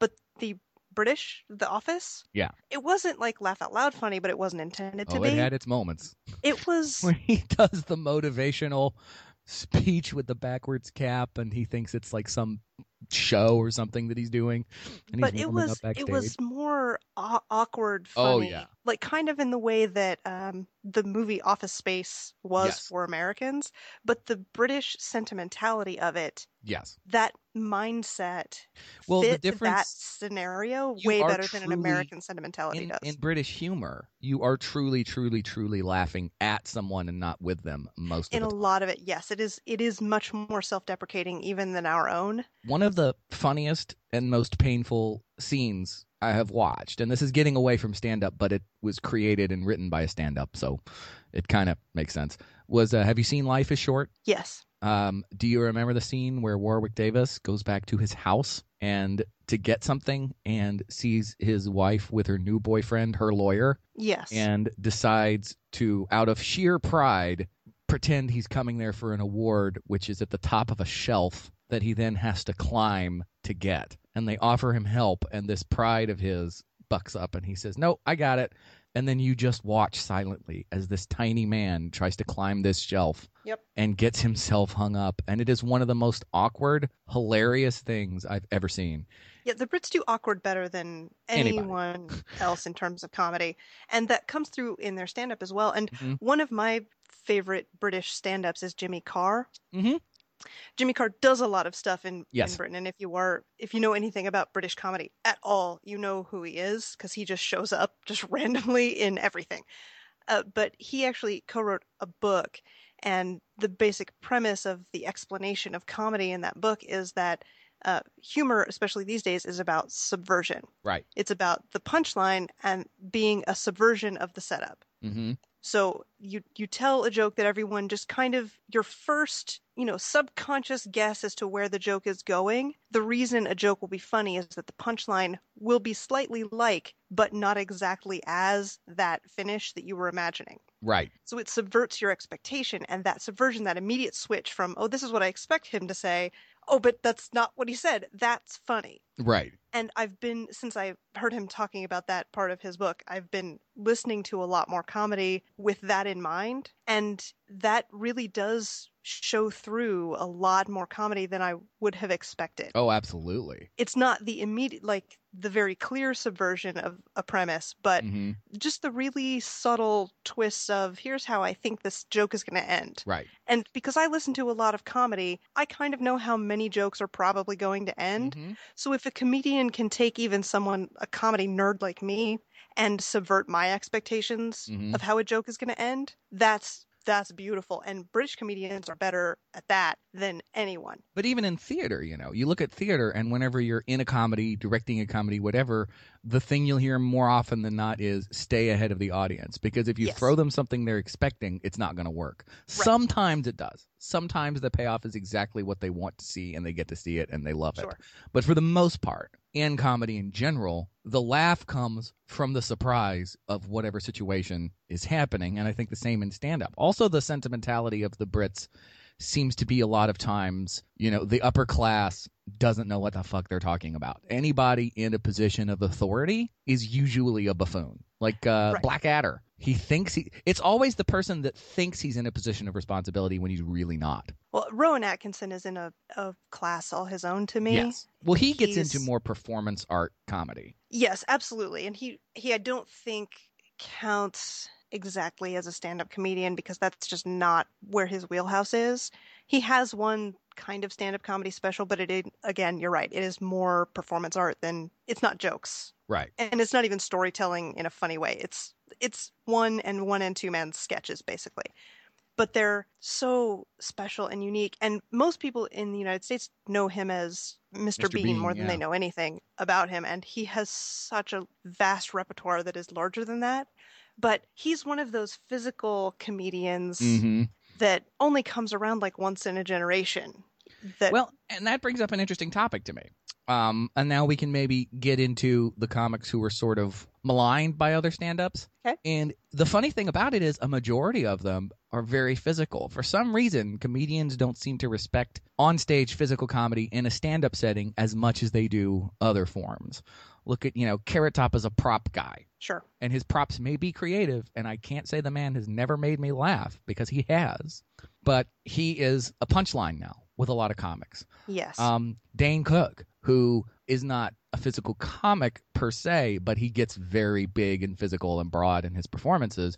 I've never hated Dane Cook, but he's not my favorite either. He's just sort of in that middle ground. But he's a guy that a lot of people who aren't comedy nerds has heard of, and we are totally willing to say he's like their favorite comic. Yeah, I actually have nothing particular against Dane Cook. A lot of people do. You're absolutely right. And it's kind of like Dane Cook is like the Nickelback of comedy. Right. No one that you've ever talked to likes Dane Cook. He is somehow such the he sells out stadiums. He's the easy punchline if you're writing something about comedians talking or anybody talking. If you want to go to an example of bad comedy that everybody understands, it's either Dane Cook or Carrot Top. And which is kind of weird. Carrot Top, not as much, because he was very specialized in the type of comedy that he told, and it really only had about 15 minutes in the late 80s. Right. Where that was an accessible type of comedy. Vegas. Yes. But that's really, it's more of like a sideshow sort of space than it is a main stage sort of niche. Right. And I mean, he's milking that, and that's fine. And, however he finds his success, I wish him all the best. Mm-hmm. Not really my style, though I'm with you. He has absolutely made me laugh, mostly when I was younger. Mm-hmm. But Dane Cook, I've listened to all of Dane Cook's specials, and I have watched the videos of those specials as well. And it is slightly different when you are looking at him than it is when you are just listening. Yes. And I think one of the things that a lot of stand-up comedians and maybe some comedy nerds don't like so much about Dane Cook is that comedy, like stand-up comedy, joke-telling comedy, is an audio medium. Very much. You're standing on the stage, but that's really just so you can listen to what he's telling you. Right. Very little of that comedy is meant to be sight gags. Absolutely. And like Doug Benson does this on almost every album. He'll do one physical joke and make a joke about the fact that he's doing a physical joke on a CD. Yeah. Well, another thing too about Doug Benson, he's the last guy when you see him that you expect to do a physical. Yeah, because he doesn't go anywhere. And it's really, stand-up comedy is kind of at its core, it's you and a microphone. It's just you and a mic, and you're just there with the microphone to impart this funny knowledge onto the audience. Yeah. And I think that there is just something different to many stand-up comedians, like club comedians, that don't really appreciate or like or want to see a part of that world, the stadium comedians, like Dane Cook. But then Steve Martin is one of the most respected comics ever, and he was like the first stadium comedian. Yes. And he was physical and silly. Yes, absolutely. And his comedy relied on that. Yeah, in a very I think smart way, but still, It may have been mostly because the CD wasn't really a medium. Right. Like, putting out audio was at least as challenging as putting out video. Mm-hmm. And I don't know, I'm not sure why. I mean, other than the fact that Steve Martin was an absolute genius at what he did, it's when just somebody hard like I remember hearing something about Steve Martin. Somebody was talking to Richard Pryor and kind of shit on Steve Martin a little bit, and the quote was Richard Pryor turned to them and said, "Steve Martin is a genius." When Richard Pryor calls you a genius, yeah, because Richard Pryor was a genius. He absolutely was. So you're doing something right. But I kind of have a theory about why the Dane Cooks of the world are hated too. And there's not a comedian worth of salt that's not going to admit to insecurity, right? To being an insecure person. Yep. And Dane Cook, when he was at his peak, seemed to be the golden god of comedy in that he's young, he's good looking, and he has an amount of success that most stand-up comics who had been plugging away for years would die to get. So, of course, there was going to be some animosity shoved his way. Yeah. He's been accused of stealing jokes. I think, did you see the episode of Louis that he was on playing himself? I did not. Go back and just find the clip where he and Louis are talking, because it's really an honestly pretty awesome clip, because it turns into just Dane Cook and Louis C.K. having a conversation about Louis C.K. accusing him of stealing jokes. Okay. It's actually really cool because it's not meant to be funny once they get to that point. Right. But yeah, so people like him, but most comedians are, as soon as something gets gimmicky, you can just see the looks on their faces. Yeah, because there is so much vulnerability and honesty in being a stand-up comedian, kind of no matter what your type or brand or character of stand-up comedy is, there is a whole lot of you as a person that you're putting out. Mm-hmm. And people like Dane Cook strike many serious comedy people as inauthentic. Yes. Well, what I've heard, the other criticism I've heard about Dane Cook, and I was talking to a good friend of mine who is a comic about this, and his quote was, he doesn't have any jokes. They want a comedian with jokes. Set up, punchline. Set up, punchline. I think my analogy of Dane Cook to Nickelback is relatively accurate, because, and I'm going to look for this and try to remember who said it, but a comedian, it may have been Louis C.K., but I am not sure right now, said that Dane Cook he just set out to be a stadium comic. He didn't want to do all the clubs, the brick wall, the one microphone and 30 people in a crowd. He wanted to be a stand-up comedian in a stadium as a stand-up comic in a stadium with a stadium full of people. And by God, that's what he did. Yeah. He is the accessible pop music of stand-up comedy. Yes. That the average everyman can just relate to and not have to think about. His comedy's not smart. His comedy's not clever. His comedy's just it's just fun. It's nothing fun like Nickelback. Right. There's no real talent there necessarily, but they know how to write a song. For the talent of playing to an audience that big, which is an audience they wanted to play to. Right. Well, and I like the tact that people like Lewis Black take, because I think for the most part, as long as they're not douchebags, once you're in this club of comedy, you should at least have a rudimentary respect for anyone that's successful in it, because that does nothing but help other comedians. Yes. And Lewis Black actually wrote a foreword to Larry the Cable Guy's autobiography. Yes, it was either Larry the Cable Guy or Ron White. It was Larry the Cable Guy. And that's basically what he said. It's like, look, you may not get this guy's humor, but he makes a large segment of the population laugh. So you can't sit there and say he's not funny. You can say you don't find him funny. Right, exactly. But you can't say he's not funny when a large segment of the population likes what he does. I saw Bill Maher defend Clint Eastwood at the Republican National Convention when he did that unbelievably embarrassingly awkward Invisible Talking to an empty Obama chair and the thing? chair bit. Yep. When he was like, hey, it played to the room. Yep. Everybody was making fun of Clint Eastwood the next day, and he was like, the room loved it. And that's all that really matters at Yeah. the time. In whatever room you're playing in, if they love it, that is a success. Exactly. You brought up Lewis Black, and we've mentioned him before. Mm-hmm. I did want to save him for last as a comedy nerd. Mm-hmm. So if you want to talk about anybody else, we should do that. There is one other person I would like to talk about, and also the fact that it may be a symptom of comedy that we haven't really talked about many women, because there are some funny fucking women out there. Okay, here's the thing. Oh God. There have been a lot of studies about how audiences react to different whomever's in comedy, black people in comedy, women in comedy, white dudes in comedy, young people in comedy, how different presenters present comedy and how that is accepted by an audience.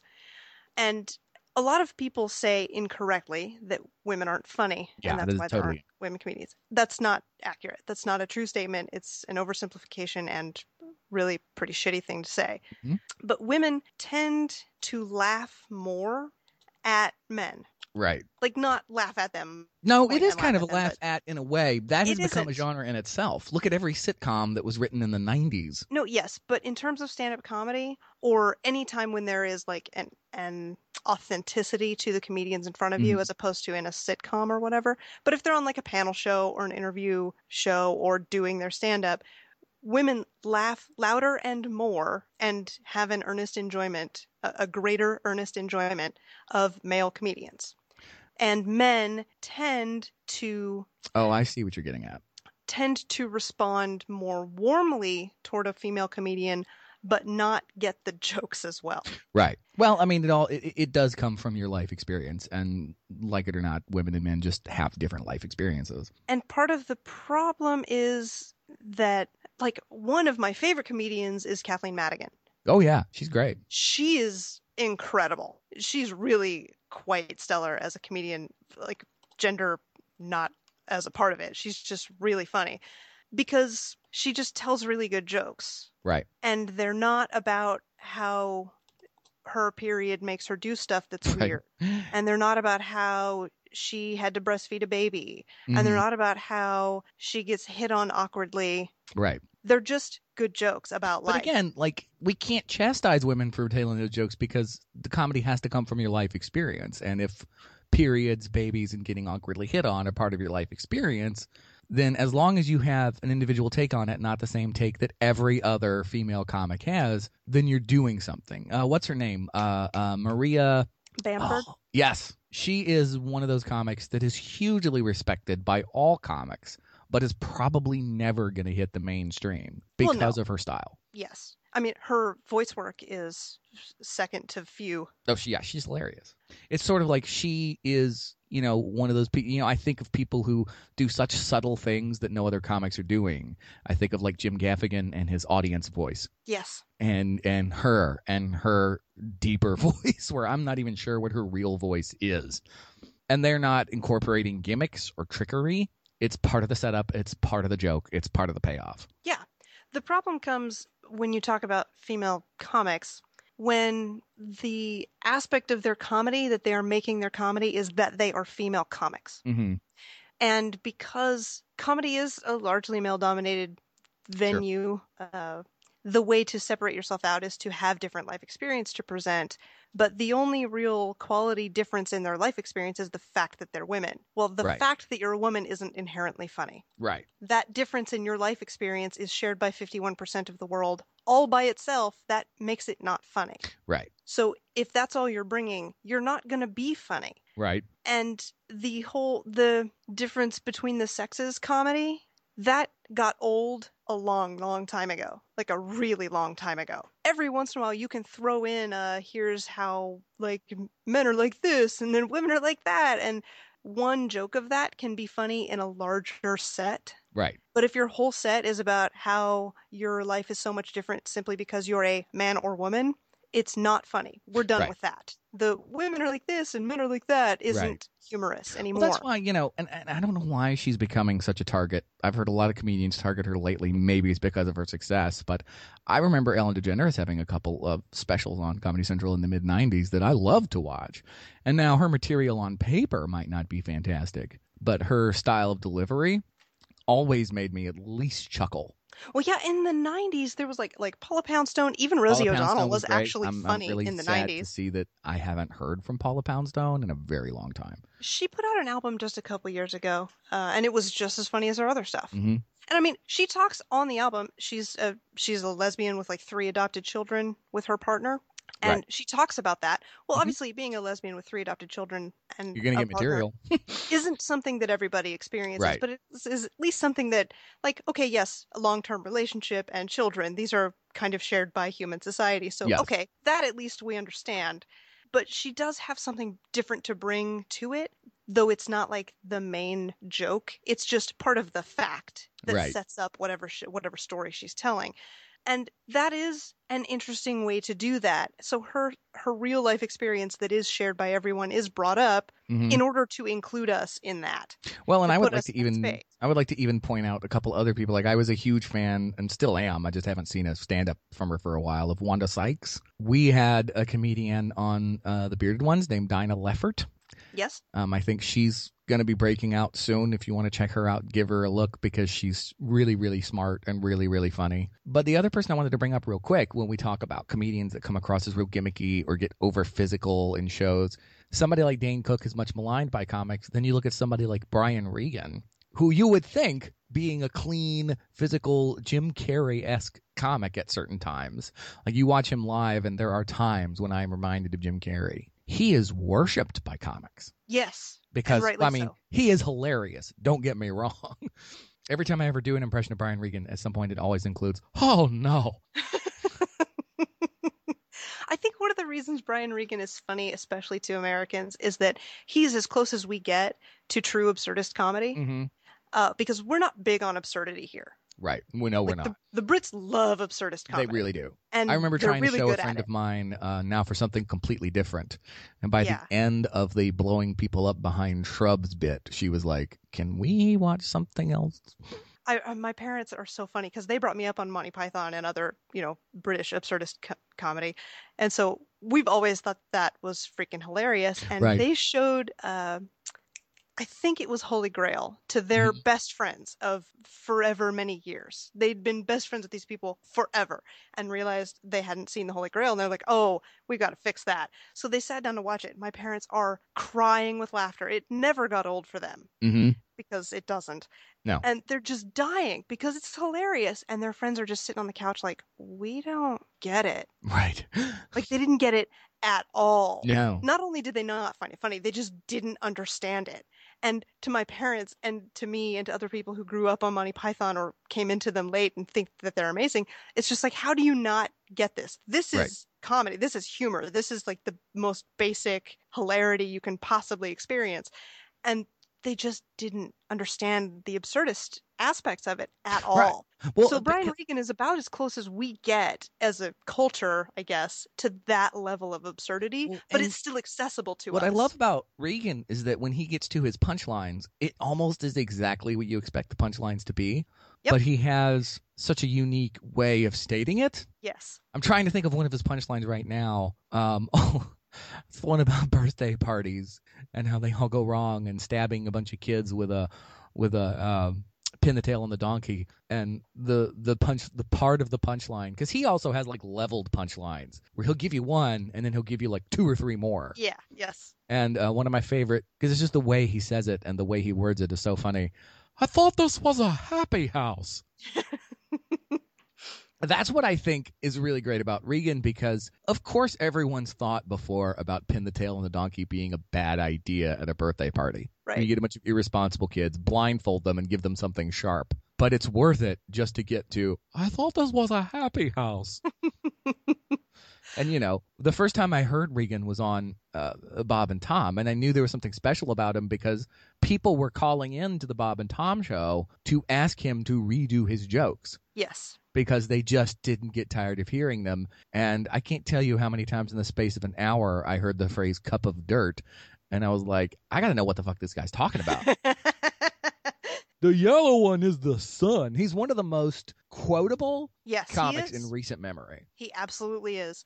And you can just do one quote and the whole joke from start to finish will play through your mind. Yes. And because his jokes are they're very funny. Right. The whole joke will play, and just the one, 6 words from that whole joke will make you start laughing as if he had told you the whole joke. And he's also like a feel-good comic. Like, comics listen to him when they want to be happy. Yes. Because again, we live in that really postmodern, ironic, cynical society where, people like Louis C.K. and Patton Oswalt, they fit in really, really well there, and that's wonderful. But sometimes I just want to laugh at something that's funny. Yeah. Not that those guys aren't quotable. I want all the ham. I want all the ham. They're great. They're fantastic. They're truly great. But yes, Brian Regan's kind of a breath of fresh air when it's not taking away from the brilliance of those guys, but every once in a while you just want to laugh. That's why you go and watch Monty Python and the Holy Grail, and then you turn right around and watch Anchorman. Right. Because Anchorman is just silly fun. We have now Pete Holmes, who does a lot of stuff that isn't. He also has a podcast. Who does a lot of stuff that isn't stand-up comedy, but his comedy is like Brian Regan's, and I found out later, not much of a shock, as Brian Regan is like his biggest influence. Right. So his comedy reflects a lot of that. Which is really something, again, saying about Brian Regan when you think about it. He hasn't been out that long to make you think, but I mean, huge for that long, to make you think that people are citing him as a big influence. When I see a comedian talking about their big influences, I think, okay, they're going to say Pryor, they're going to say Carlin. We really haven't even talked about Carlin that much, but shamefully. But they're going to say guys like that. And now people are already saying, oh, Brian Regan has been a huge influence on me. Yeah. And it just doesn't feel like he's been around that long. He totally has. Well, I know he has, but I mean, to the point where you're getting comics who are adults who might have been listening to him when they were kids saying that he was a huge influence. I don't know. If I were to become a stand-up comic now, he would probably be on my list. Well, I think he's going to be an influence to the point where we're going to get sick of the Brian Regan influenced imitators. I don't know, because I think in the world that we live in, pulling that off takes a special brand of both humor and innate happiness that most of us just don't possess. Right. We're too bitter. Opie and Anthony told a story about the first time they ever saw Brian Regan really get angry was when they all went out after a show and he got really drunk and he just started going, "These motherfuckers." Which is like neither you or I are shocked to hear cursing. Right, but from Brian Regan get all mad for no reason. That would make me uncomfortable. All right, let's do my last one of 2 things. Yes. You mentioned Carlin. He was going to go in with my Lewis Black. Okay, great. Let's do it. Here is where Lewis Black and also George Carlin, and of course a healthy handful of several others. Right. Here's why, to me, they and their ilk are the best types of stand-up comedians. Because I think of stand-up comedy all by itself as a noble art form. Absolutely. And that's not being pandering, and it's not meant to be facetious or overselling it. But there is a long history in human society of the jester. Right. The one who is allowed and in fact required to make fun of the king. Yeah, there was a great subplot in The Tudors. I don't know if you watched that or not, but I some of it, yes, obsessed with that show when it came on. Where after Jane Seymour dies, I think the King Henry went into a deep depression because she was like the perfect wife for him. And then she dies, and he didn't even behead her. And he went in the show, and I'm pretty sure it probably happened, at least in recorded history, because the people that wrote that show wrote Elizabeth. So accuracy is something they're very passionate about. But he went into a deep, deep depression and sequestered himself alone for a week with his jester. Yes. And it was an amazing scene to watch because this guy wasn't the, "Hey, how you doing?" Type jester. He was just the guy that was allowed to fuck with the king. But it was such a surreal thing, too, because that was the only time that guy has ever been in the show. it made you feel like this could be something the king is imagining in a depression insanity. I don't know. But Well, this guy was the only person who was free and allowed to make fun of the king to the point where King Henry VIII got pissed off at him and he didn't give a shit. Yeah, And because that that's is his a job. At beautiful one point, example there's a of story. where the role There's a of story comedy of fits. Elizabeth. I think it was Elizabeth scolding her jester for not being sharp enough with her, Right. because they were expected to be the one to bring the voice of the people and the voice of reason to Yes. someone who can't often see reason based on solely on their position. Z just pointed out to me that there is a Latin phrase, "Sic transit gloria mundi," which is "thus passes the glory of the world." Also Yeah. interpreted as worldly things are fleeting. And what happened was that during papal coronation ceremonies from early 1400s up through the 1960s, someone would stand behind the new pope and just repeat that to tell them that this, as all these throngs and these masses of people have come to effectively worship you, Mhm. understand this is not it. Like, this is great now, but this isn't it. Right. And that's such And a that's- human thing, because if there's one thing that humans hate about other humans, it's not being able to laugh at themselves. Yeah. And I think that the role of the jester is not only valuable but necessary. Mhm. Someone has to be able to tell the truth to the king, Mhm. and the people have to know that there is someone speaking on their behalf to do that. Yes. Well, now, of course, we don't live in a society where there is a king and he has a jester and that works out. So what we have instead are comedians, Yes. those who stand up and, in usually a humorous way, just tell the fucking truth. Well, why was The Daily Show as successful as it was once Stewart took over? They took over that role. And now Because you've got, he did that. yeah. And now you've got so many other shows that are aping what The Daily Show did, obviously with a lot of talent. I mean, John Oliver's show is his version of The Daily Show. Yes. But it's to say to everyone, hey guys, just to let you know, this is bullshit. And people want that. Yes, and we need it as a society, as a culture.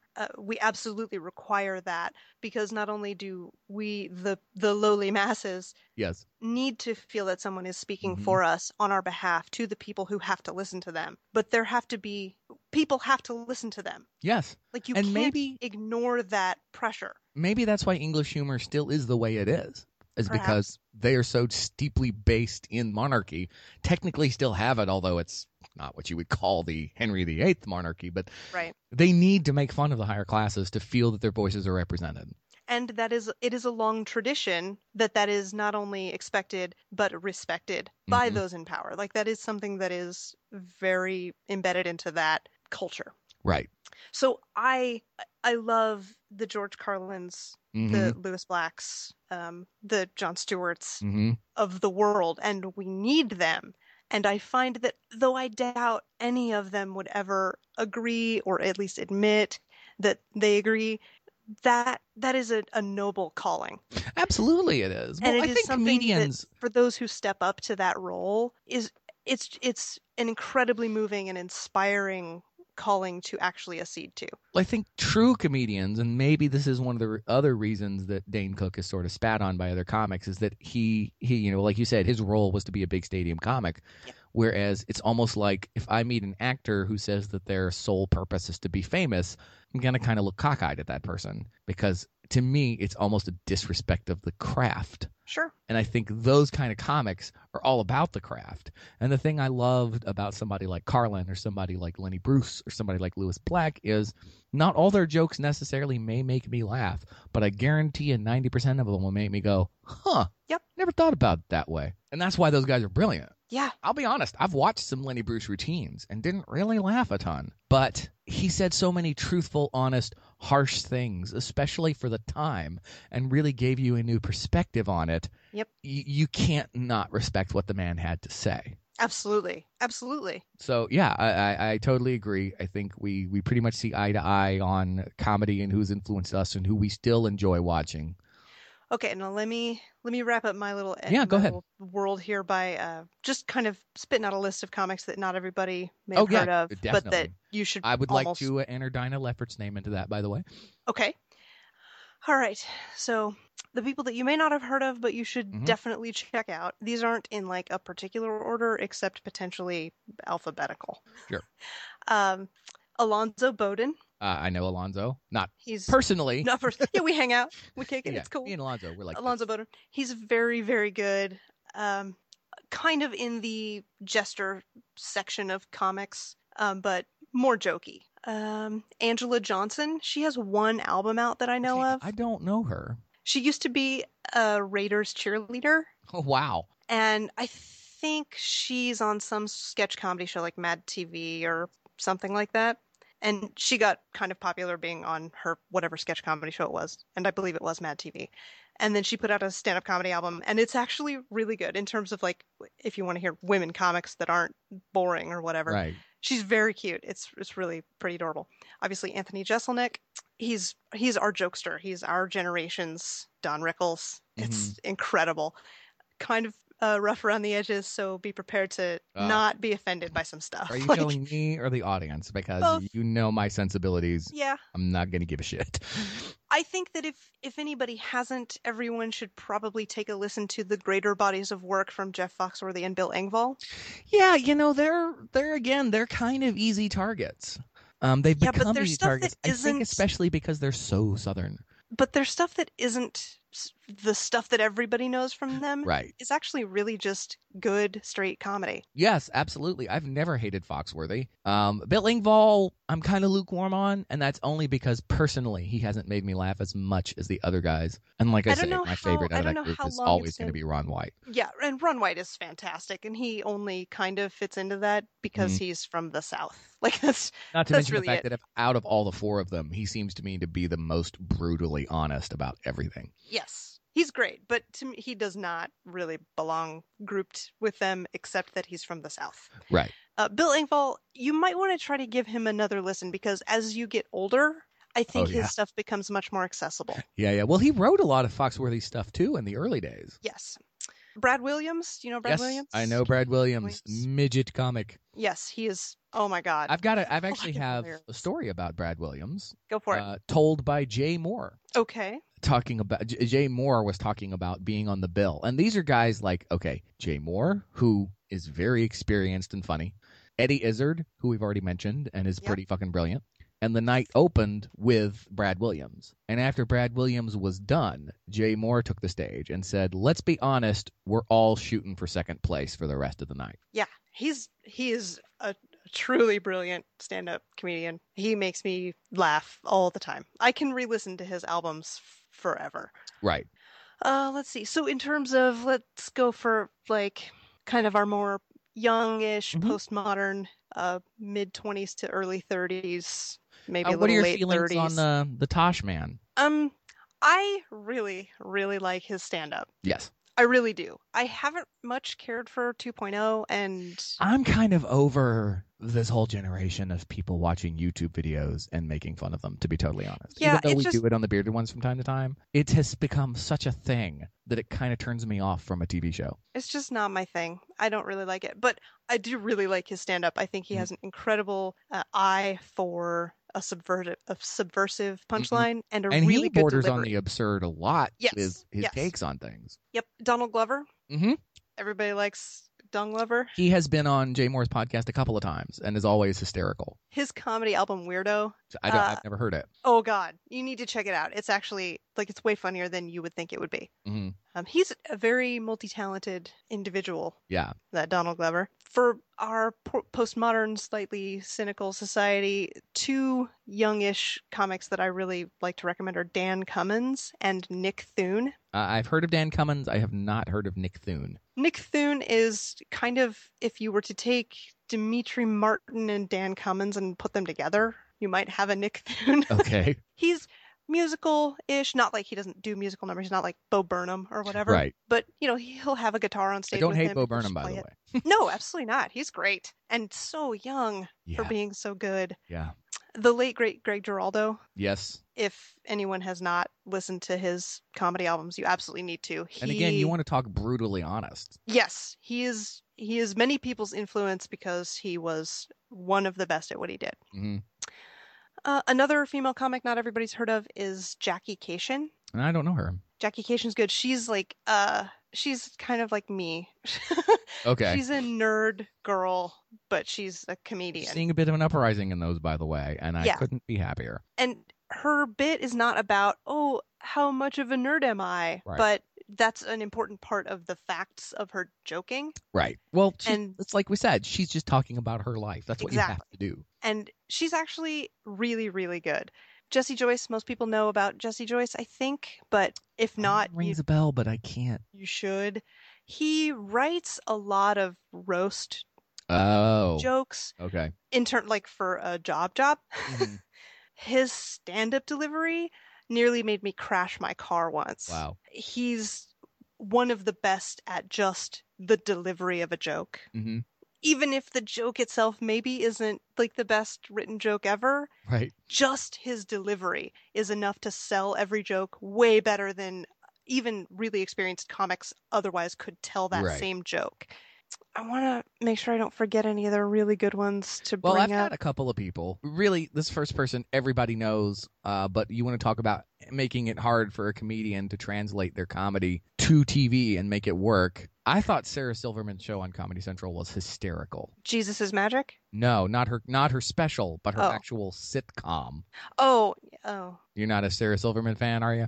I like Sarah Silverman just fine. I did not like that show. You didn't? Oh, I did. No. And especially since it gave, rise. Like, I never would have heard of Brian Posehn had it not been for Sarah Silverman. Really? Yeah, I didn't That's know who he was surprising when to he was me. on the show. Yeah, he's been well, around this forever. was He's got years ago. several Think about how comedy long albums. ago that show was on Comedy Central. I guess. One shout out I would like to make about someone I discovered in the past year, actually, that it's unfortunately a post-mortem shout out. We talk about gimmicks and how comics don't like gimmicks, but if you can make it work, they will love you. If you haven't ever heard any material from Otto and George, you should check them out. Okay. He's a ventriloquist. He was a ventriloquist who his ventriloquist dummy was his evil conscience voice. Oh, I remember him. Yes. Former junkie whose dummy constantly reminded him of what a fucking junkie he was on stage. Yes. And that is brutally honest comedy told through the mouth of a dummy. I'm sold. Okay. Anybody else? Anybody we're leaving out? I mean, by the way, we're leaving out a ton of people. Oh God, so many we people. don't have 15 hours to talk. Yeah, so many. Seriously, my comedy playlist is over 5,000 tracks long. Who is the one person that if you were dying and you had 5 seconds to tell the world this comedian needs to be known, that you would say that you haven't said yet? Chad Daniels. Chad Daniels. Never heard of him. I know, and I find that to be shameful because I have a long list of people that most people haven't heard, Right. Because they don't go scouring for stand-up comedy albums like I do. Right. I discovered Chad Daniels by accident for scouring through comedy albums because that's what I do. So I will find someone whose humor that I like and that I know, and I will go to find their related artists, and then I will listen to their related artists and see if I like them as well. Chad Daniels was a related artist at the bottom of the list from somebody else that I like a Patton Oswalt or something. Okay. And Chad Daniels to me is like the guy that you want to be with you at 2 a.m. at a Denny's, telling the stories about your life. Like he's a really pretty normal dude talking about pretty normal stuff, but the Right. way that he talks about those things is so hilarious. Like I think Jesse Joyce is one of the best at delivery. Chad Daniels has him beat 100 times over. Well, and that to me was the strength of Seinfeld when he was at his peak. Was just this average, everyday guy who talked about average, everyday things, but had a take on it that nobody else had. One of the things that got me with Chad Daniels was a joke that was just, it struck me as probably better than it was because of how much I related to it. But his joke is about how he lives on this river with his family, and his wife suggested that they go out in a canoe and that they paddle upstream and float downstream. And the setup for the joke is they're doing that, and she didn't bring a paddle, so he was the one doing all the paddling. And so his joke is, "I will murder you." And she asks, "Why are you whispering?" He said, "Because sound travels over water." And that last statement makes it premeditated. And that there is a much bigger joke to it. Obviously, I did not retell it, but Yeah, we're that not going to struck do that. me We're not going to as start trying to so retell funny. these guys. Exactly. That's just ridiculous. But it struck me as so funny because I have done that. Right. I have been his wife. I have gone onto a canoe with people and not paddled and made them do all the work, and they Yeah. wanted to kill me. Yeah. And I about died when he told that joke. That's funny. But even though it was personally relatable, it's not the funniest joke he has. Like, Right. the rest of his stuff is just as good as that. Sure. But it is that relatable. It's like just random events that, 5% of people have probably had happen to them. Sure. But it's a different 5% of people for every single joke. Mm-hmm. And honestly, if I could make him famous just by wishing someone famous, I totally would, because he deserves every bit of it. I think he is incredible. Well, and I kind of have a guy like that on my list who is reasonably well known in the comedy circles, but I think has gotten an unfair shake because of how he comes across in certain ways. I remember when they changed the Weekend Update guy on Saturday Night Live to Colin Quinn, and I remember watching the Weekend Updates going, I don't like this guy. Because he would say the smartest things, but he does not come across like a smart guy. However, if you go watch his last one-man show, which ended up being a Broadway hit, but that doesn't mean that it appeals to the masses, you need to see it. Because it's easy to sweep somebody like him under the rug because he sounds like just a dumb Bronx, almost mobster type. Yep. One of the smartest people you will ever come in contact with, ever. Yep. And his stint on Saturday Night Live did him such a disservice as far as showing who he really is. I recommend everyone watching his specials. I second that recommendation. So are we done with the stand-up section of the show?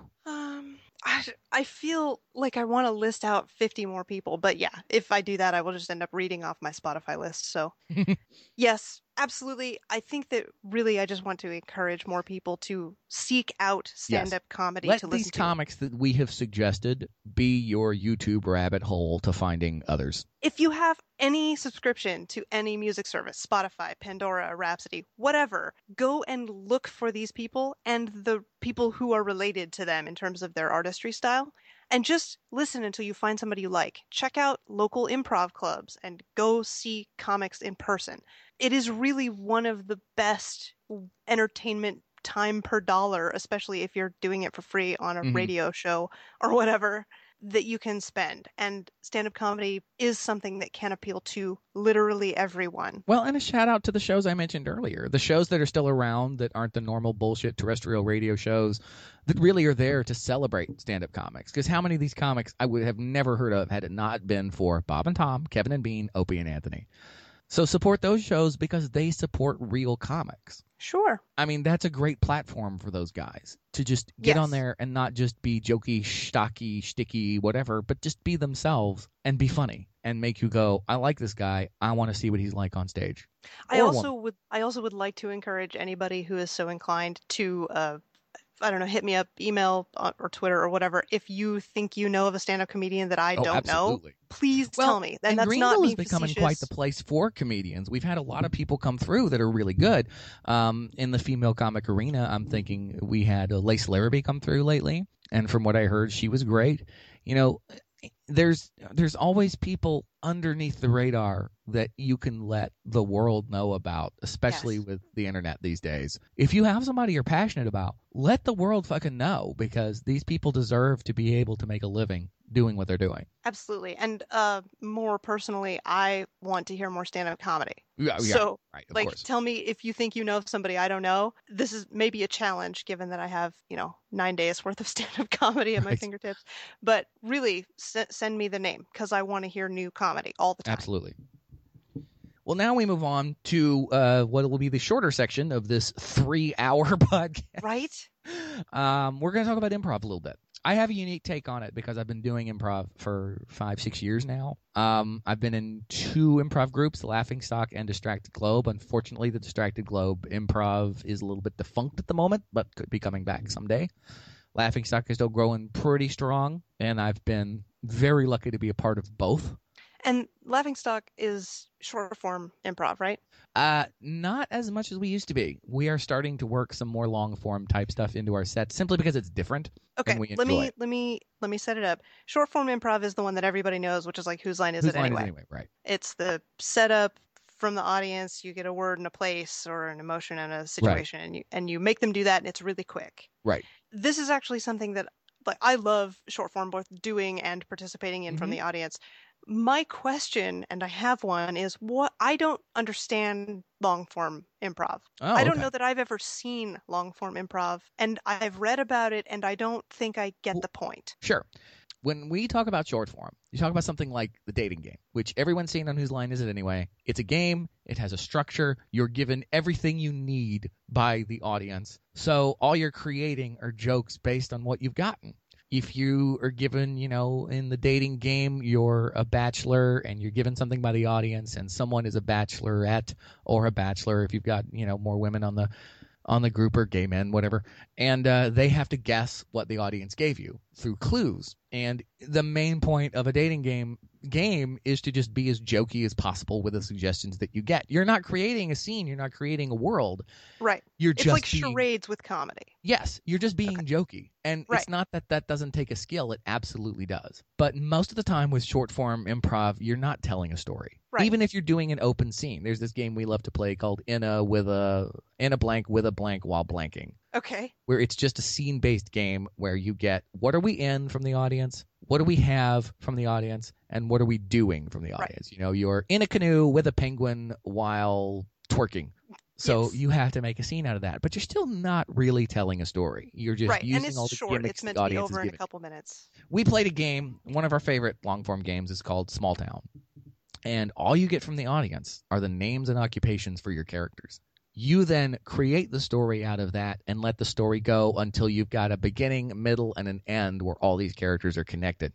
If you're doing a So- short-form scene, the main thing is the jokes. Yes. Make people laugh as much as possible. If somebody comes up with a great joke that you don't think the scene's going to get any better, you end it there. With long form, the object is to tell a story. Is it still supposed to be funny? It can be, or it can be. A lot of times it ends up being really successful, even to an audience, if you just tell a really cool, coherent story. But yeah, there should be humor in there. Most of the time we've done long form, we try to make it funny, but it's funny based on the characters that we're creating and the story that we're creating at the time. And it doesn't end until we feel like we found the end of the story.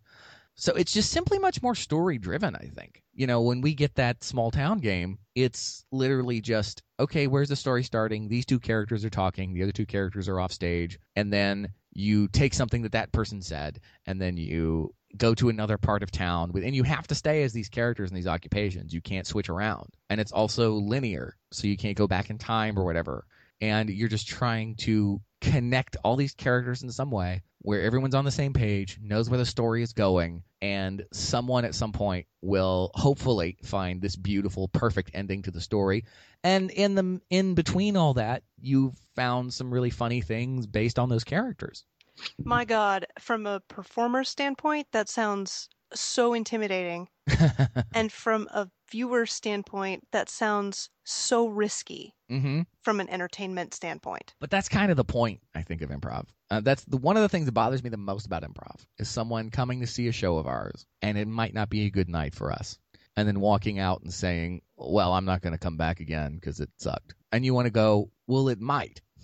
It's always a high wire act. That's the point. And I think improv more than like short form at least, because again, I don't believe I've ever actually seen a long form improv show, but short form anyway, which I've been on both sides of Sure. many times, more in the audience than on stage, but still, I love short form improv. It's great. It is always entertaining to me. It's sort of out of vogue But at this point. it is, and that's sad. But it is so dependent on your audience. Oh, absolutely. It is 95% dependent on the audience, because if they're giving you shitty suggestions, Right. or if they're actively trying to ruin it for themselves they do. you, and they can, it is a nightmare. But the great thing about improv is that it's not like a play where you have to keep the reality up. Yeah. You can completely call people out that are trying to fuck you over. Yes. But also, with short form, there's a key to it sometimes. We definitely, in rehearsals, and it's always funny when I say I got to go to improv rehearsal, people are like, but it's improv. Oh, you have to. Well, yeah, absolutely you have to. Oh my God. But a lot of people don't get that. But when we do a rehearsal, a lot of it is when we do short form rehearsal to figure out sort of the tricks of the games. It doesn't mean they're going to work. It just means that, okay, this is the best chance this game has to working if we play it like this. Right. But, a lot of people that teach improv love to say, here are the rules. Oh, and the main rule, there are no rules. Because there are things you should do in improv. And there are rules that if you break 90% of the time, it will be a disaster. But there's always that 10% where for some reason you break it and it goes great. Yeah, like the one that was stressed most strongly is to not shut it down. Right. Oh, yeah, definitely. Never It's shut always it down. Accept. Always accept. Sometimes it's better to shut it down. Like Sometimes there it is the 1 in 10 times when shutting it down is the funny part. Right. It is what makes the scene work. But that's so rare that you have to teach against it. Like you have to not ever do that on purpose. Right. One thing that I've found that I do a lot is to sort of acknowledge when something is a little on the ridiculous side in character. Yeah. Which you really shouldn't do all that often. You just have to go with the reality of the situation. But every once in a while, it's funny to acknowledge how ridiculous the situation is. And say it in a way that a normal person would not say it. Well, I mean, almost everyone is familiar with Whose Line Is It Anyway at this point. Either the original British version or the middling American version with Drew Carey, or the new one with Aisha Tyler. Aisha Tyler. Love her. Which took a minute to get on its feet. But well, they all had Ryan Stiles, so they all, and Colin Quinn, Colin Mockery, so they all Colin had Mockery.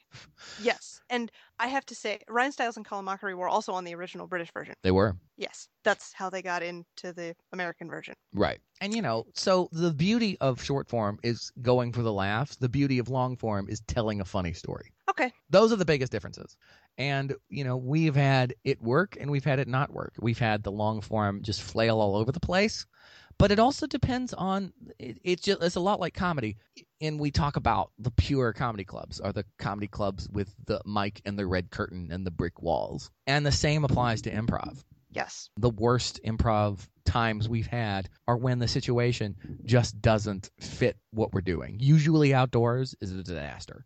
Oh, God, yeah. And it's like, because you have to have an audience, who is there to want to see you and ready to laugh, and you can't just show up somewhere and go, we're going to do improv, and have people go, oh, yay. Most of the time it's, I'm eating lunch, go away. Yeah.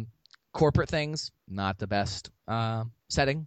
You can't blame it all on the audience. You can't blame it all on the setting. You've got to do the best with what you have. Yes. But you always have a better shot in a room filled with people who are there to have a good time. Yes. And not distract you. When we have been heckled, we have, some of the scarier things are when you have games that depend on audience participation and the audience member just falls apart. One of my favorite games we play is a game called Hesitation, where the basic point of the game is you get 2 audience members up who are outside of the scene, but every once in a while you point to them to fill in the blank for you. Okay. And one of 3 things either happens.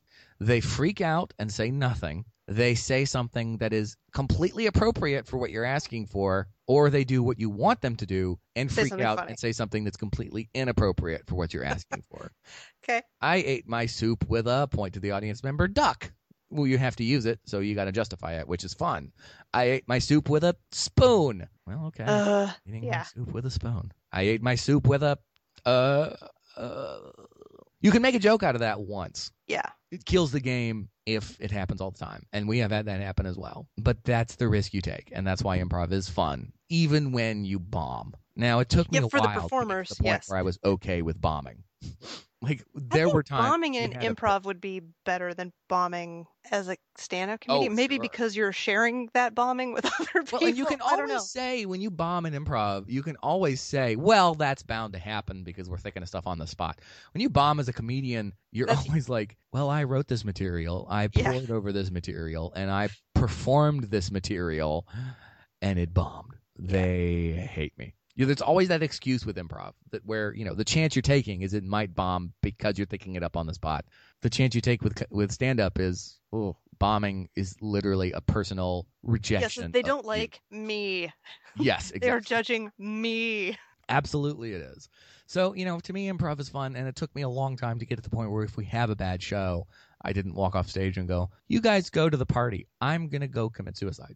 Yeah. And I've gotten to that point now, thankfully, after 6 years, and And it still sucks when we bomb, but I can always go, well, that's the nature of the beast. Well, and seriously, I mean, sometimes I'm sure that it's like it was an off night for the performers and they just didn't pull it out. But honestly, 95% of that is going to be on the audience. Well, you know, And they have to both give you good stuff to work with and like reciprocate with their energy. Like we perform in two places mainly: a 50-person room in the back of Coffee Underground, Mhm. or the Greenwood Little Theater when they do their studio shows. Which the studio Yes. shows are a night of one acts and then followed by an intermission, followed by Laughingstock. When we do a show at the Greenville Little Theater, there's like 300 people who were there to support their friends or see funny plays and are ready to laugh and have a good time. Yeah. When we do shows at Coffee Underground, it's 50-50. You're either going to get a full room of people ready to laugh or 5 people who are just curious. And that makes it a lot harder sometimes. I bet. But it's also a great learning tool. I would recommend anyone who wants to do acting at all to do improv, even if it doesn't mean that you're doing it for entertainment's sake or to be funny. Just do it. Take a It class. teaches a lot of great skills. And Oh, almost gosh. every city or town has an improv club of some sort. Oh, yeah. And will have someone teaching stand-up comedy Absolutely. classes or improv classes. And you can go do that. And this is a good way to close the episode, I think. Can comedy be taught? Yes and no. Right. Like, Timing can be taught. Structure can be taught. I think that those things can be taught in the way that English lit can be taught and Right. math can be taught. You can teach people the facts, but it is still up to the individual to be able to take those facts and create something with them. But I also think there are things that are just intangible. Perspective cannot be taught. Right, Honesty can't be taught. right. It takes a lot for comedians to get up and say, I'm going to show you the bare bones, warts and all aspects of my life for you to laugh at. Yeah. And Like that's what that a lot of level the best ones vulnerability. do. Yeah. So, yeah, I'm in agreement that technical things can be taught. Funny So I think can't that be if taught. you're a person who is funny and people are always like, "Oh, you should be a comedian." No, you shouldn't. Like if someone tells you that, they're Oh my lying. God. I told a because you story on the shouldn't. Bearded Ones once. This is a perfect example of that. There was this woman that used to go out for smoke breaks where I worked who was one of those people that love to tell you how crazy they are. And I have learned that anytime somebody tells you that I'm just so crazy, They're you not. need to avoid them. Oh, that's something I would do because I'm crazy. And one day she decided to perform, quote unquote, for a group of people smoking at the table. And she literally did, and just as a white, like 60-year-old woman, she literally did the white people walk like this, blah, blah, blah, blah, blah. Black Oh, people walk my like God. this. Me. Everybody at the table except for me busted out laughing, and one of them said, "You need to be a comedian." It took every ounce of strength I said not to stand up and go, "You so do not need to be a comedian." But I almost wanted her to try with that bit. And not in a scenario where all her friends were going to be there to support her. Yeah, but in front of an audience. Go to a club in New York or LA and do that bit and see if anybody gives a shit about you after it's done. Oh God. But you see people do that all the time. You can be funny and social. Chris Rock had I think it was Chris Rock that was talking about, once you get done in the club, the competition becomes who's the funniest guy in the parking lot. Yeah. You can be socially funny and have it be different than being funny on stage. Absolutely. Like, I'm not funny. I just can't be funny. I don't know what it is, but I am witty. I'm quick. Yeah, but So that's I a discussion could- for another time. I mean, That I can counts. come up with like an off the cuff, quick response that is funny in the moment, given the moment that we're in. What I can't do is write a fucking joke. Right, And I couldn't retell that moment in a way that would make it funny later. right. So I could never be a comic. That's just ridiculous. I'm not funny. But I know people who are just like you. I have a friend named Brad who's this way. They're just funny people. Well, I have They're done just- stand-up like 4 or I 5 know. times, but I would never consider myself a comedian Right. because it is not something that I have poured hours and hours of material into. I came up with an okay 5 minutes. That's the best thing I could ever say. And that's more than I could ever do. And let me And- tell you, after years of doing theater and improv and a lot of other things, the first time I did stand up in front of an audience for a Laughingstock show, which I'll be honest was pretty friendly, was the most afraid I've been Yeah. in years. Yeah. I bet. Like short form improv was fine for me because again, that relies on quick wit. Yes. It's less about writing and again, craft. like, long form terrifies me the way you've described it. Yeah. Because that's writing. I don't do that. Like that's Well, and the other thing too is, and I'm not saying anything against improvisers. I think improvisers are great, and I love them all, and I am one. But there is always that safety net of saying if something doesn't work, well, that's sort of the nature of it. It's all off the top of our heads. Yeah. That is a safety net. Yes. That just is. You can always go back to that excuse. So I think in a way improv is easier because you always have that to fall back on. It's like, well, you didn't see us at our best. It's just the nature of the beast. Right. Whereas stand-up, or the audience was shitty and they didn't give us anything to work with. And plenty of comics have used the audience's shitty excuse. But also, if you have, James Sibley was on our podcast once and he said it best. When you get enough experience under your belt, if you make audiences laugh 9 out of 10 times, 1 out of 10 they don't, it's safe to blame the audience then. Sure. If they never laugh, then the whole, well, I had a bad audience excuse really falls short, and you just have to accept the fact that maybe you're just not very good. Just not funny. Yep, that would be me. Well, you never know. You haven't tried. Yeah, not going to at all. But I think that for people who have like an innate just ability to kind of craft a scenario of joke that you can be taught. If you're one of those people, you can be taught the mechanics of standing up to tell comedy. Right. But you have to have the way that you see the world that, apologizes for the convenience of an escalator becoming stairs. Right. You have to have the material. That has to be something that you can see, and I don't have that. But if you do, go visit someone who is giving a seminar or teaching classes on stand-up comedy or improv and learn from them, and you absolutely could go to an open mic and just kill. Maybe, yeah. But also realize, too, that a lot of comedians say they didn't really find their voice until they were doing it for at least 5 years. Oh, yeah. And, even with that Jim Norton story I told earlier, where they were fucking mocking one of his first appearances, the audience was laughing. Sure. But there's a difference between getting a laugh, eliciting a laugh, and earning one. Yes, absolutely. And I'm not saying he wasn't funny. He was, but he wasn't the comedian he is now. Sure. And no one is ever going to start out being the comedian they will end up being. Absolutely not. I would also like to recommend to anyone out there who's interested, if you can find any episodes of Paul Provenz's The Green Room or Talking Funny on HBO. If you have any interest in comedy whatsoever, check those out. Comedian, the documentary, is great. What was the one? The Aristocrats is definitely a documentary you want to check out if you have any interest in comedy at all. As a comedy nerd, yes. Yes, absolutely. So yeah, we have gone for like 3 hours. Oh, Jesus. There's going to be some creative editing, I'm sure. Thank you for volunteering to do that. No problem. But this has been a lot of fun. Probably one of the podcasts we've agreed on things the most. Probably. I think we have similar sensibilities with comedy, and you being more of a comedy nerd have actually gave me a couple of names to look up. Yay! And I have plenty more if later you want them. We can. Hey, if the zombies episode proved anything, we can come back to a topic. That's true. So yeah, like she said, email the lady. Tell us people you think we should look up, and let her respond to you with some people she thinks that deserve to be heard more. We can share. Yes, so totally check me out. Running Twitter, we're at lucky_10k, and on Gmail, lucky10000, all spelled out, lucky10000@gmail.com. Excellent. Well, this has been a lot of fun. We hope you have enjoyed it, and I hope you got lucky tonight. Good night, nerds. Thank you for being a part of the Lucky 10,000 with your hosts, Evan and Carissa. Email us at lucky10000@gmail.com. Find Lucky 10,000 on Twitter at lucky_10k. And visit our podcast network site at beardedpodsnetwork.com.